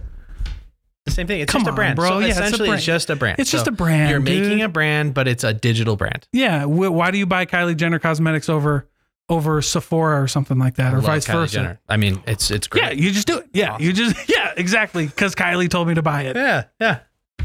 And which is fine, bro. Buy all of Kylie. I don't give a shit what you buy. So fill me in on how I go in to mine an NFT. So you'd mint an NFT. Go to OpenSea.io. It should just pop up because I'm there all the time. So this is the website you can build. So there's a couple ways. So this is Alibaba for products, but for NFTs. Yeah. Go ahead, click it. It'll take you there. So yeah, go to OpenSea. So there's a couple steps that you have to take. So this is the marketplace for NFTs. It's probably the biggest one. Okay. Yeah, the biggest one.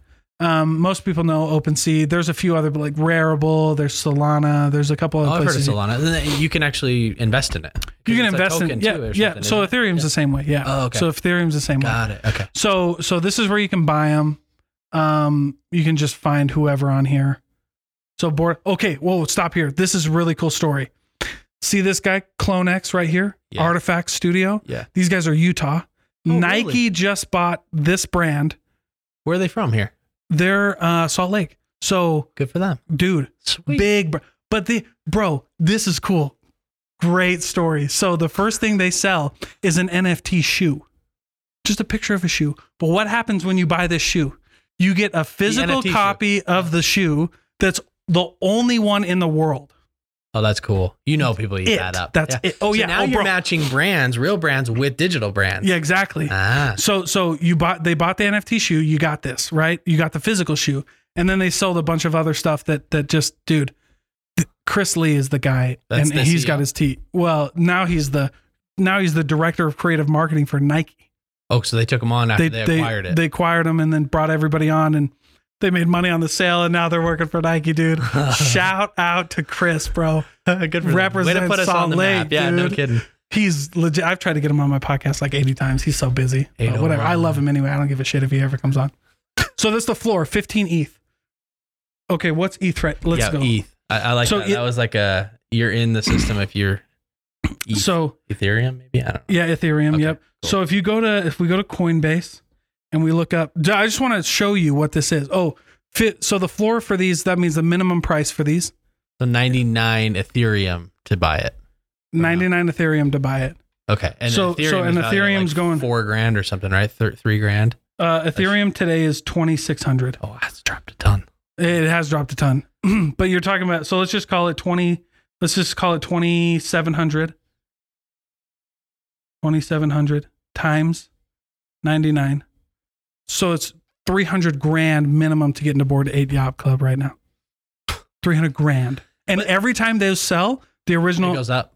The original ones who made it get 10% of 300K. And everyone gets the same one. It's that little monkey thing. No. There's different ones you can pick. Oh, okay. You can pick one. They're like one of ones. CryptoPunks is big. And immediately as a business owner, I sit and I go, okay, 300 grand. That might be a good investment because guess who you get? You get Steph Curry. You get LeBron James. Dude, you got all these guys have Bored Apes, bro. And you're in the Discord with them. Right. And there's only and here's the other thing. Reply though, you know what I mean? They're like, but that's the thing. There's only a few of them. There's not You can't, it's not like a Honda. Like, oh, they'll build more next year. That there's only a certain amount. Oh, there's a cap. There's it. That's all that will ever be made. Plus you get on the yacht, like you said, all expenses paid. You're going to meet them. Yeah, dude, you're going to meet them on the yacht. Business deals. I don't know. It's a good investment. Networking, whatever you want. So click on just click on Bored Ape Yacht Club. Who's the owner of this? Like, I don't know. I don't know a ton of these. So 10,000 unique Bored Ape I've totally NFTs. seen these, dude. Yeah, you see, everybody's got them as their profile picture. Yeah. Look at that, 30. Sense. Look at that bid is 79. So like so these are also, there's 10,000 Bored Ape NFTs. So it's a big community for sure. But listen, there's only 10 will ever be made in the history of the world. And if you didn't buy a Bored Ape, you don't get the Mutant Ape, which is like another exclusive dive-in community. Wow. 108 ETH. Look at that, bro. 500,000. 500,000, bro. That's a lot of ETH. Damn. This is 110 ETH. Yeah, dude. So they're just bananas, bro. It's just expensive. But it's again, it's a Rolex. There's $500,000 Rolexes, right? What's the difference between a $10,000 going up as you go down? There's way more expensive ones. So what's the difference between a $500,000 Rolex and a $10,000 Rolex? I don't know, but people will buy it. Maybe it's more rare. Sure. Yeah, for real. But you know what I'm saying? Like a 120, 123. That look at this shit, dude. So anyway, go back up. So I'll show you how to do it now.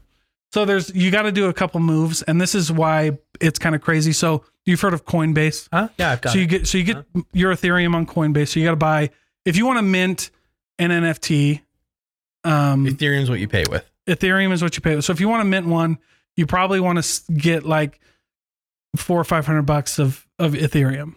Okay. Because it's going to cost you money to mint them. Sure. Which is like, it's just like anything else, right? Like makes sense. They're going to make, but they don't take anything else. You can't convert it. It has to be Ethereum. It has to be. Well, so you can convert it. So like sometimes it's like wrapped Ethereum, but the easy part is if you run into something like that, it'll make it easy for you to convert it. But I would start off with like $500, to like launch it. So you gotta do OpenSea.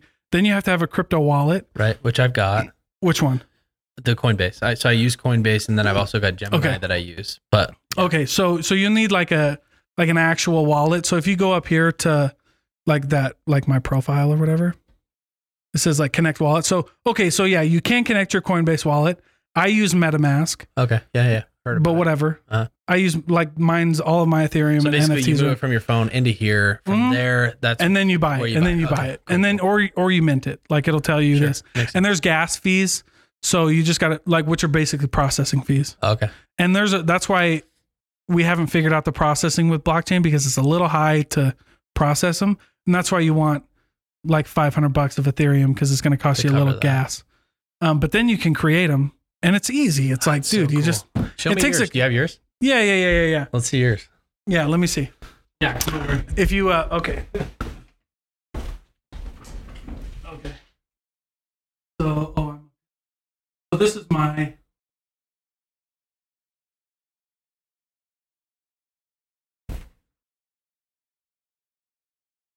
keep passwords too, man. If it's on blockchain, you don't have to worry about it, right? Right. I mean, seriously. Get it right. Okay, so I don't have a lot of. Wow, you're loaded.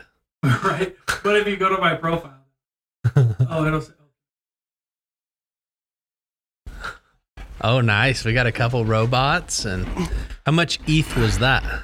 Okay, so this one was gifted to me by a photographer friend of mine. Cool. Shout out RJ. This one I bought from an NFT artist, Bali. Support. Shout out. Have you been to Bali? No. But he did. He took a lot of pictures. Love it. Sold them on the blockchain. By the way, only 80 pictures from this guy. So rarity. Cross your fingers. Show Deer. This guy's from Portland. Homie. Shout out Show Deer. Made a really cool GIF. Yeah, that's cool. Eternal Software. Just cool. And then Misfit University. I bought that one. That was my first one. I just wanted to dabble. I just wanted to get my first one and see what happened. But really cool community. Misfit University is really fun. So these are my 4. Yeah, that's good. I don't have a lot, but like, but it's also like, supporting friends. So like friend. Yeah. Yeah. Cheap first one. But you can get gnarly with them. Oh, I have another NFT I have Gary V's Book Games NFT. That's played on Token Trove. There's a lot of places, but I mean, if you want to like start, OpenSea is a great place to start. Dude, this is blowing my mind. This is a lot. Yeah, I mean, it's I just have fun. This is a cool investment opportunity, though. I can't help but think like this is business. So if you don't have a lot of money, well, there's your answer. You asked it earlier, right? Yeah. If you don't have a lot, what do you do? Well, you got a couple $100. Grab some NFTs. Like, at least grab a community. It's gonna be way better than your 401k. Like, that's not gonna do anything for you. Well, dude, and I was thinking. I told my wife, I was like, we need to. We were talking about like I also go down the rabbit hole on like economics and stuff, and our economy is not looking pretty. And so I was like, we just need to pull all of our stuff out of the thing and buy a Rolex. Like that would save more money than your stock market right now. I literally pulled out probably half of what I had in my savings, bought gold and silver and ammo. Yeah, I have tons of 5.56 and 223. I got my ARs. I got all that, right? But all that stuff, it hasn't shot up a ton that I thought it would just yet, but it will. It will. It's a solid. I mean, yeah. I mean, okay, another NFT. Exactly. Go buy a 4-wheeler. Go buy, another used car, right? Those values are going up. It's crazy the market we're in. Dude, and I told my wife, I was like, we need to pull out all of it and put it in a Rolex because at least that'll sell. Like you can sell that. Uh-huh. And it literally goes up in value. Like it does not go down. A real Rolex, unless you run it over with a car, but it's probably still more than this one. My grandpa's had his since 1973 or something. Dude, like that. I mean, that watch is. But the cool thing is he passed that down, right? So he'll pass it to dad. My dad will pass it to me. But that's not losing value. He bought it for whatever back in the 70s, but that's going to still maintain value here. Yeah. Nowadays. Oh yeah. Rare. And wearing it does nothing to it. Almost nothing to the value. Mm-hmm. Like obviously, if you have a pristine one that's never been opened, it'll be a little bit more. But like, people don't care if it's opened or not. Still 5 figures to get a Rolex. Yeah. You know what I'm saying? It's crazy. So anyway, this is my little NFT collection. Cool. Then I got a Book Games one. And I just play, play with them. Have you had an episode on here about NFTs and like blockchain and all that stuff? I made a YouTube video. This is really informative. Like, I'm really happy we brought this up. Yeah, it's great. I was hesitant. No, I haven't ever like had an official, but like if you listen to a few episodes where we go down the rabbit hole, you get the gist of it. Sure. But anyway, it's just cool. Like, and then creators, like people are mad at people are mad at, I've seen people on my Facebook, they're like mad at artists for getting in NFTs. So I'm like, what are you talking about, here's one for you. What if I wanted to be a creator? And I wanted to create my own. Can you do that here too? Yeah. Go to profile again. Oh yeah, you can see created up here, but if you go to profile again. Because to me, I feel like that ape club thing, right? Yeah. It's like, cool, you guys be your elite, whatever. I don't want to be that. Yeah. But I want to create one that's more local and more like, be part of the 801 cancel club. That. It's trying to make you do some dumb shit. Anyway, but no, I was going to help a homie of mine, start an NFT club for like, okay, so another cool thing. Pickleball. Okay. Let's say you're doing a pickleball tournament and you want to support one of the dudes there or girls there, whoever's playing pickleball, whatever. They can sell it. Your tickets to that event can be NFTs and it can have their picture, like a sports card. And so if you buy, like you're playing in the thing and I want to come and I'm just going to see you though. Yeah. I'm going to buy the ticket with your picture on it, your NFT. And guess who gets paid? I do. You do. Yeah. And there's no middleman. I love that. That's boxing. Great. That's going to solve boxing promotions. Well, like that way they're not looking back and going, well, I wonder how many people supported this team or this team. It's like, it's like, nope. I bought that NFT. We know exactly how many. You have to have it too. And that's cool. And you can set it up in the technology to where like, if I'm like, oh shoot, I can't go, but I'm going to sell it to my homie. Like not only did you make 10% off of that, you make 10% off of whatever I sell it to my homie for. Because I traded it. So Ticketmaster's gone. Yeah, Ticketmaster's gone. See, they're dumb. Done. Yeah. It's dumb. And I mean, okay, and so I'm replacing Ticketmasters with NFTs, but screw you, because we're going to charge less and our creators are going to get paid more. Which they should.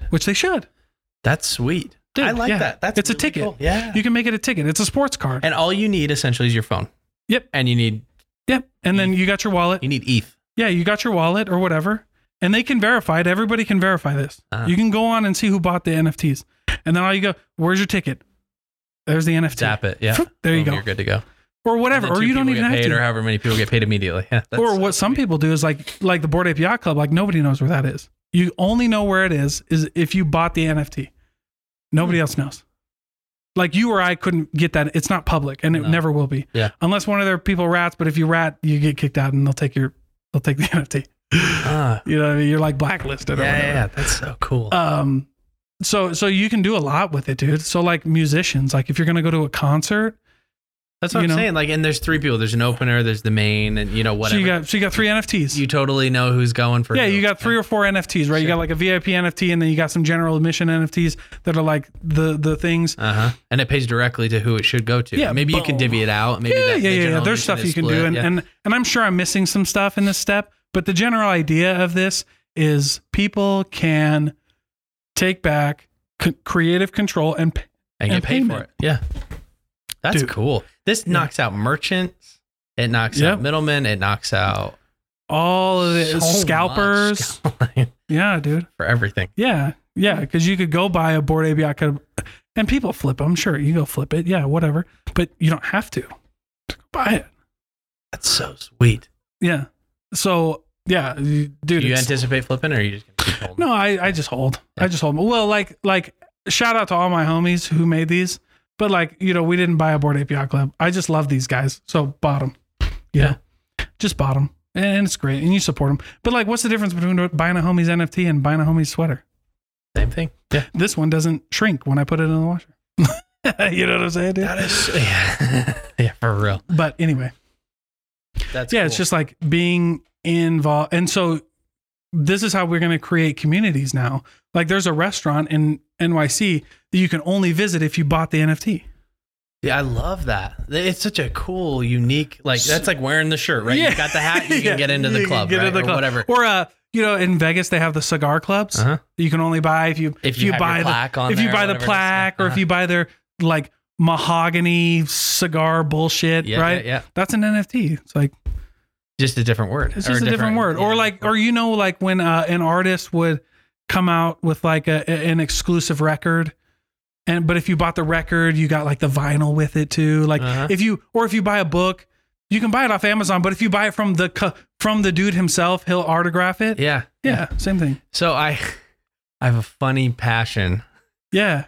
I collect Pokemon cards back from 1996. Dude, you probably got a lot of money in those Pokemon cards. I've got a lot. Yeah. And it's, in essence, like, I don't know. Would you say an NFT? Yeah, absolutely. Baseball cards, trading cards. Okay, so anything rare, essentially, that could be traded for value. That people will pay for. Like, dude, you give you give a whatever You're trying card. To laugh. I do have a No, I mean, you got like a rare Charizard or something like that, holographic or whatever. Like, if you give that to my daughter, she'll rip it and eat it, right? But if you give it to the right collector, it's a $500,000 card or whatever it is. I don't know, but you get what I'm saying. Not that much, but yeah. Sure. But you get what I'm saying. Yeah. Like my daughter would eat it. Somebody will pay $1,000 for it. That's an NFT. Like so cool. Beauty is in the eye of the beholder, right? No, I jumped into that because I was like, once again, it was the same thing. It's like gold, silver. Pokemon cards, because Gary Vee posted about it, and I'm like, actually, I got in before he posted, which was awesome. It was like $60 for a Charizard, right? Yeah. Back in the day, it's nostalgia, right? We were in school when all this stuff was traded, so we actually played with him. Yeah, so I bought a bunch of them, and then he posts about it, and all of a sudden I see it shoot up on eBay. I'm like, what is going on? I see him post. I'm like, this is an investment. Yeah, they're like $200, $300, $400 each. Yeah. So dude, absolutely. So another great one. So Logan Paul actually did an NFT. Remember that? It was I thought you were going to talk about his... No. He wore it into the ring. He had a Pokemon card instead of a chain. Did you see that? Right. Yes. So he did... That was his whole NFT. Was like, if you bought Logan Paul's NFT, he would fly you out to his house and you would be front row at him opening up some bullshit Pokemon thing. The box. Yeah, the unopening. Yeah, or whatever. Right. But he sold out of them in like an hour and made like over $1 million, bro. In an hour with NFTs. All because... He just said, like, if you collect them, if you want to be part of the club, like, this is your shot. You've never been able to be part of the club. Now's your shot. Here you go. Buy the NFT. Wow. Yeah.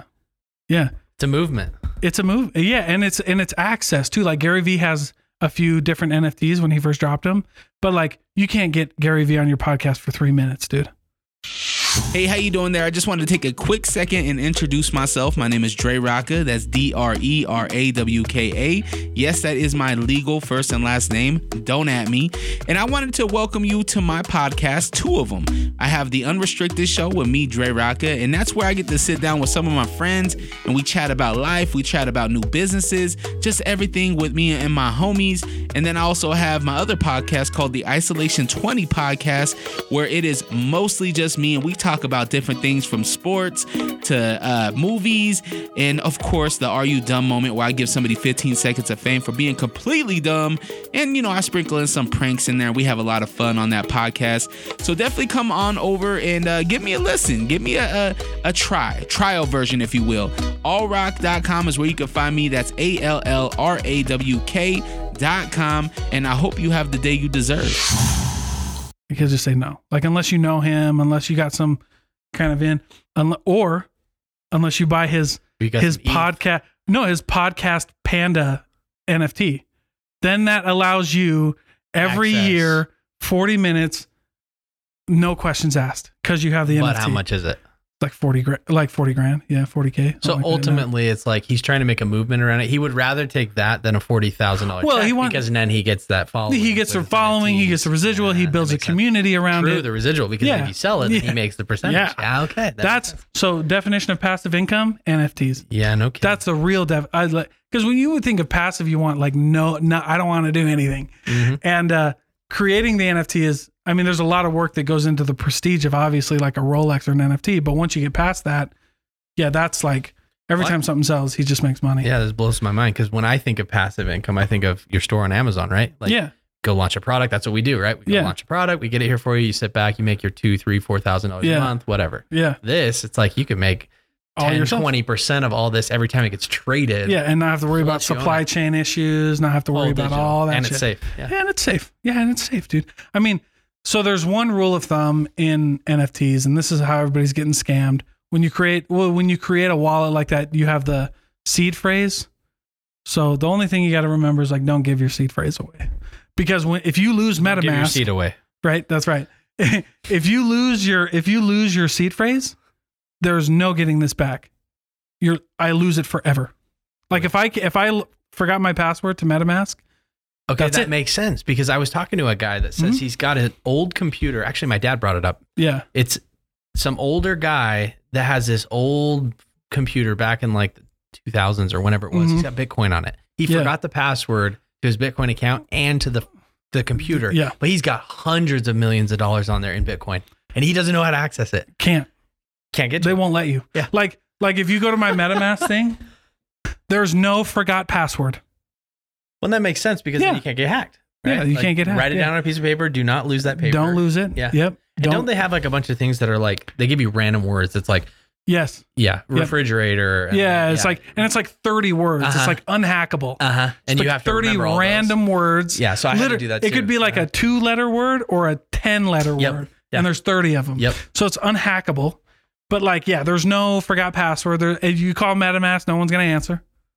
Please, please, please. I had a Bored Ape Yacht in there. They're like, go fuck yourself. Wow. Yep. They'll be like, nope, you're good. We're cool. I love this. Dude, it's crazy. It's cool. So anyway, look, there's my thing. Here to watch history unfold. Because it's just cool, man. It's just cool. Yep. That's freaking dope. So that's it, dude. Yeah. That's it, bro. I had no idea that it was this big. It's ginormous. It's unreal. Well, you hear about it, and you just kind of laugh. You're like, you're like, okay.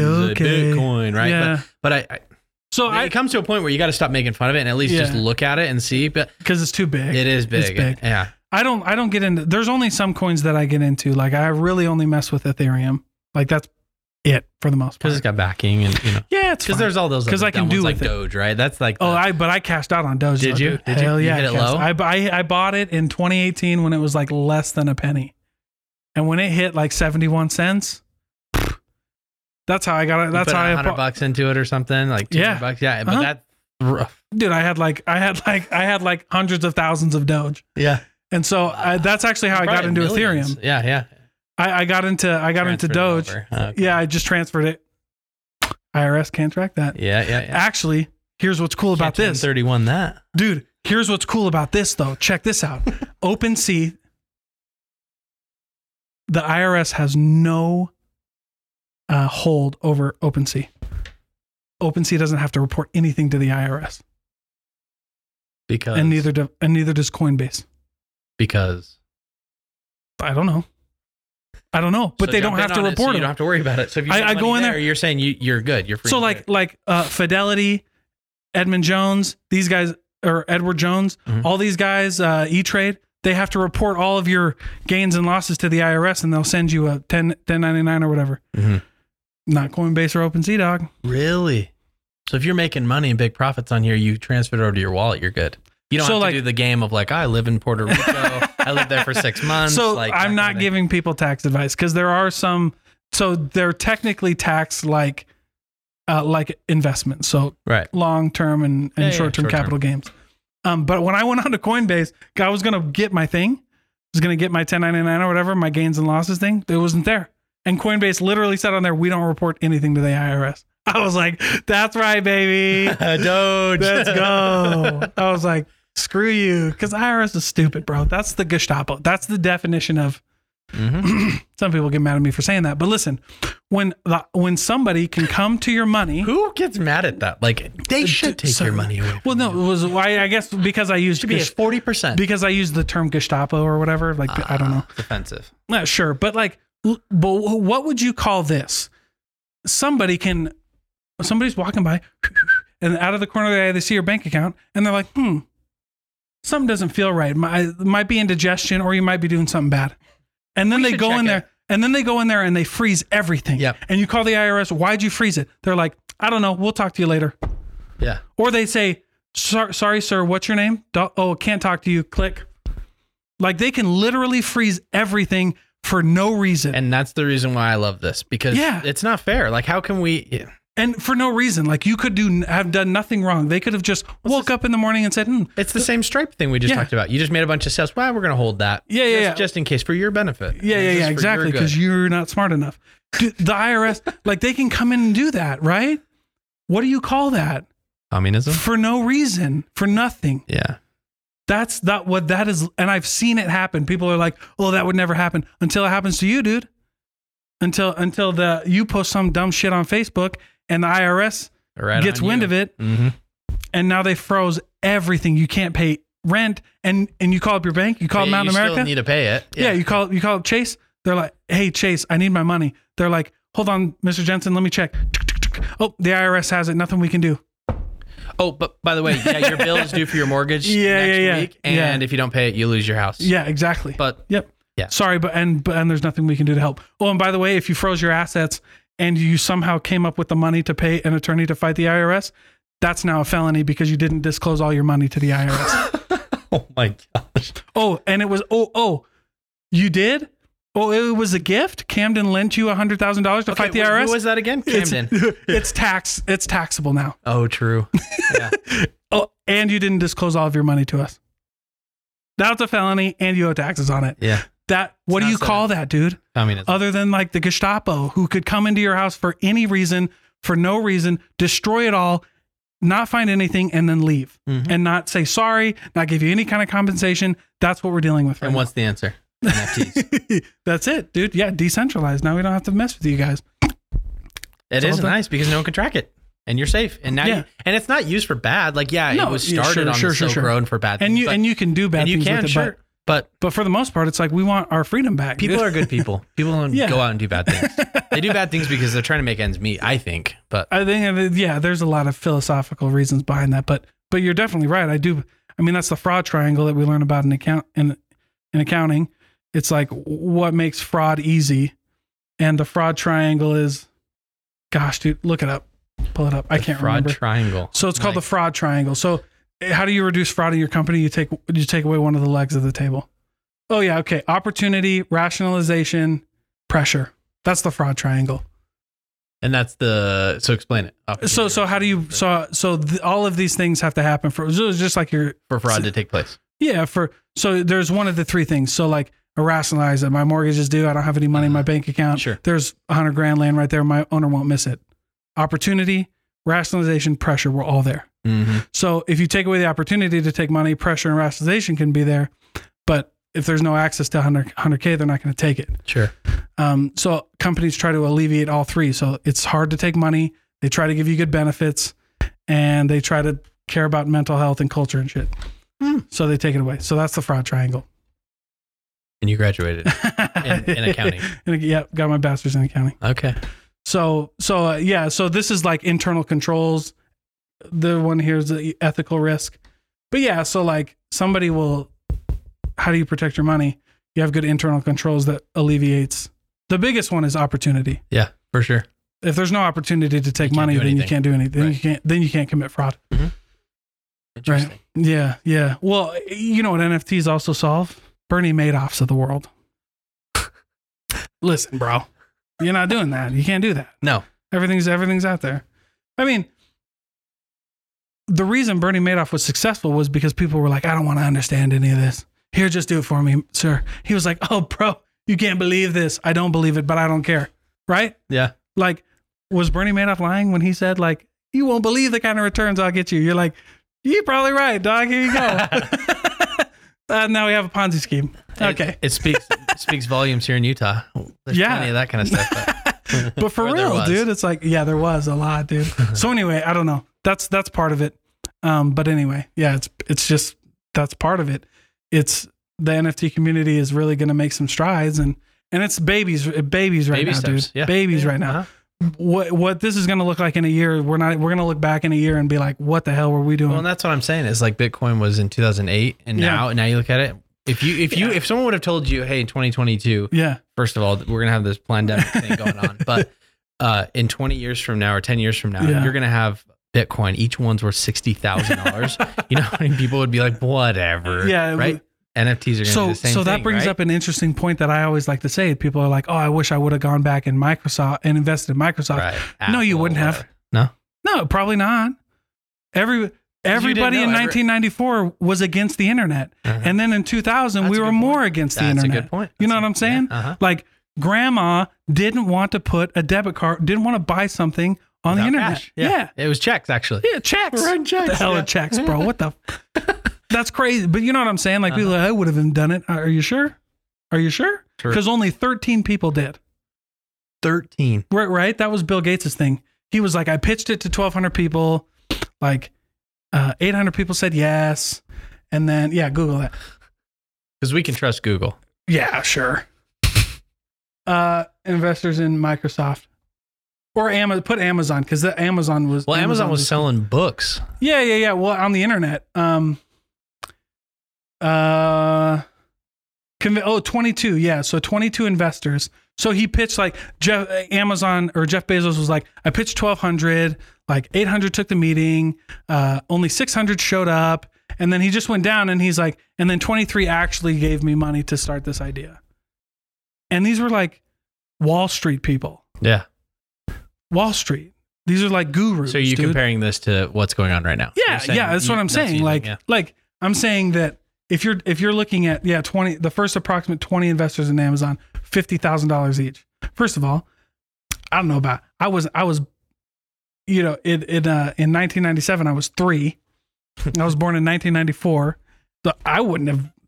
You know what I'm saying? I'm like, who had 50 G's to put into? Well, even back then though, 50 G's was a lot, dude. That's a lot of money. And you're gonna put that in something that in 2000 is gonna crash completely. True. The .com bubble, right? Mm-hmm. We're going to have one of the biggest recessions in the history of the United States. Mm-hmm. You're crazy, bro. Not that anybody was foreseeing that, but like... The big jump. Oh, knowing what I know now. I doubt it.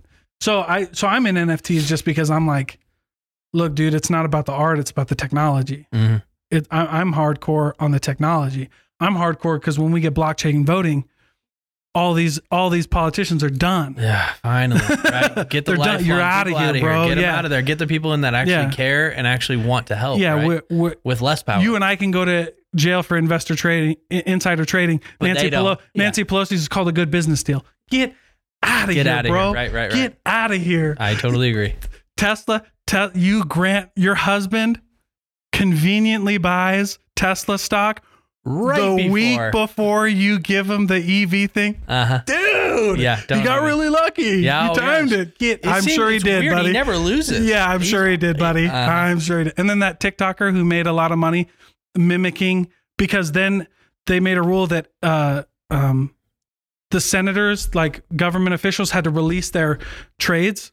Make it public. Yeah, make them public. And that TikToker who just followed Nancy Pelosi's things every 30 days and made a bunch of money. Yeah. I totally heard about that. He was like, I'm just going to do what Nancy Pelosi does. And he made a killing. And that's public too. Yeah. And then to this day. Yeah. And I don't know what happened. But she's just changing it up. And she's like, okay, I'll have my son do it then, or whatever, right? Or whatever, she can hide it better. Yeah. She's like, yeah, but that's crazy, dude. Like, Martha Stewart went to jail for insider trading. And Nancy Pelosi wasn't still at that level. Right. And Nancy Pelosi's still the Speaker of the House. Get out of here, bro. Get out of here. That's it's legit, Dalton. Yeah, right. No, these guys are honest. Right. It's so crazy, dude. I'm like, you're dumb, man. Yeah. Anyway. But my theory is, if you know how to play the game, play the game. Play the game. You know you're in a game, so just figure out the rules. That's right. It's the same thing. It's like the NFTs, it's the business, it's whatever you want to talk about. You're here, play the game. But for better or for worse, we're in capitalism. Yeah, exactly. That's cool, bro. You got your slave number, you get it when you're born. It's called a social security number. It's called a social security But just number. know that you're in a game and just know how to play it. Yeah, exactly, dude.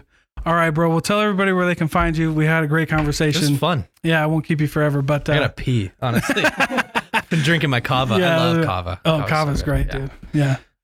New Dawn e-commerce. It's not N-E-W, it's N-U. So like new skin, right? N-U-D-A-W-N e-commerce. newdawneCommerce.com.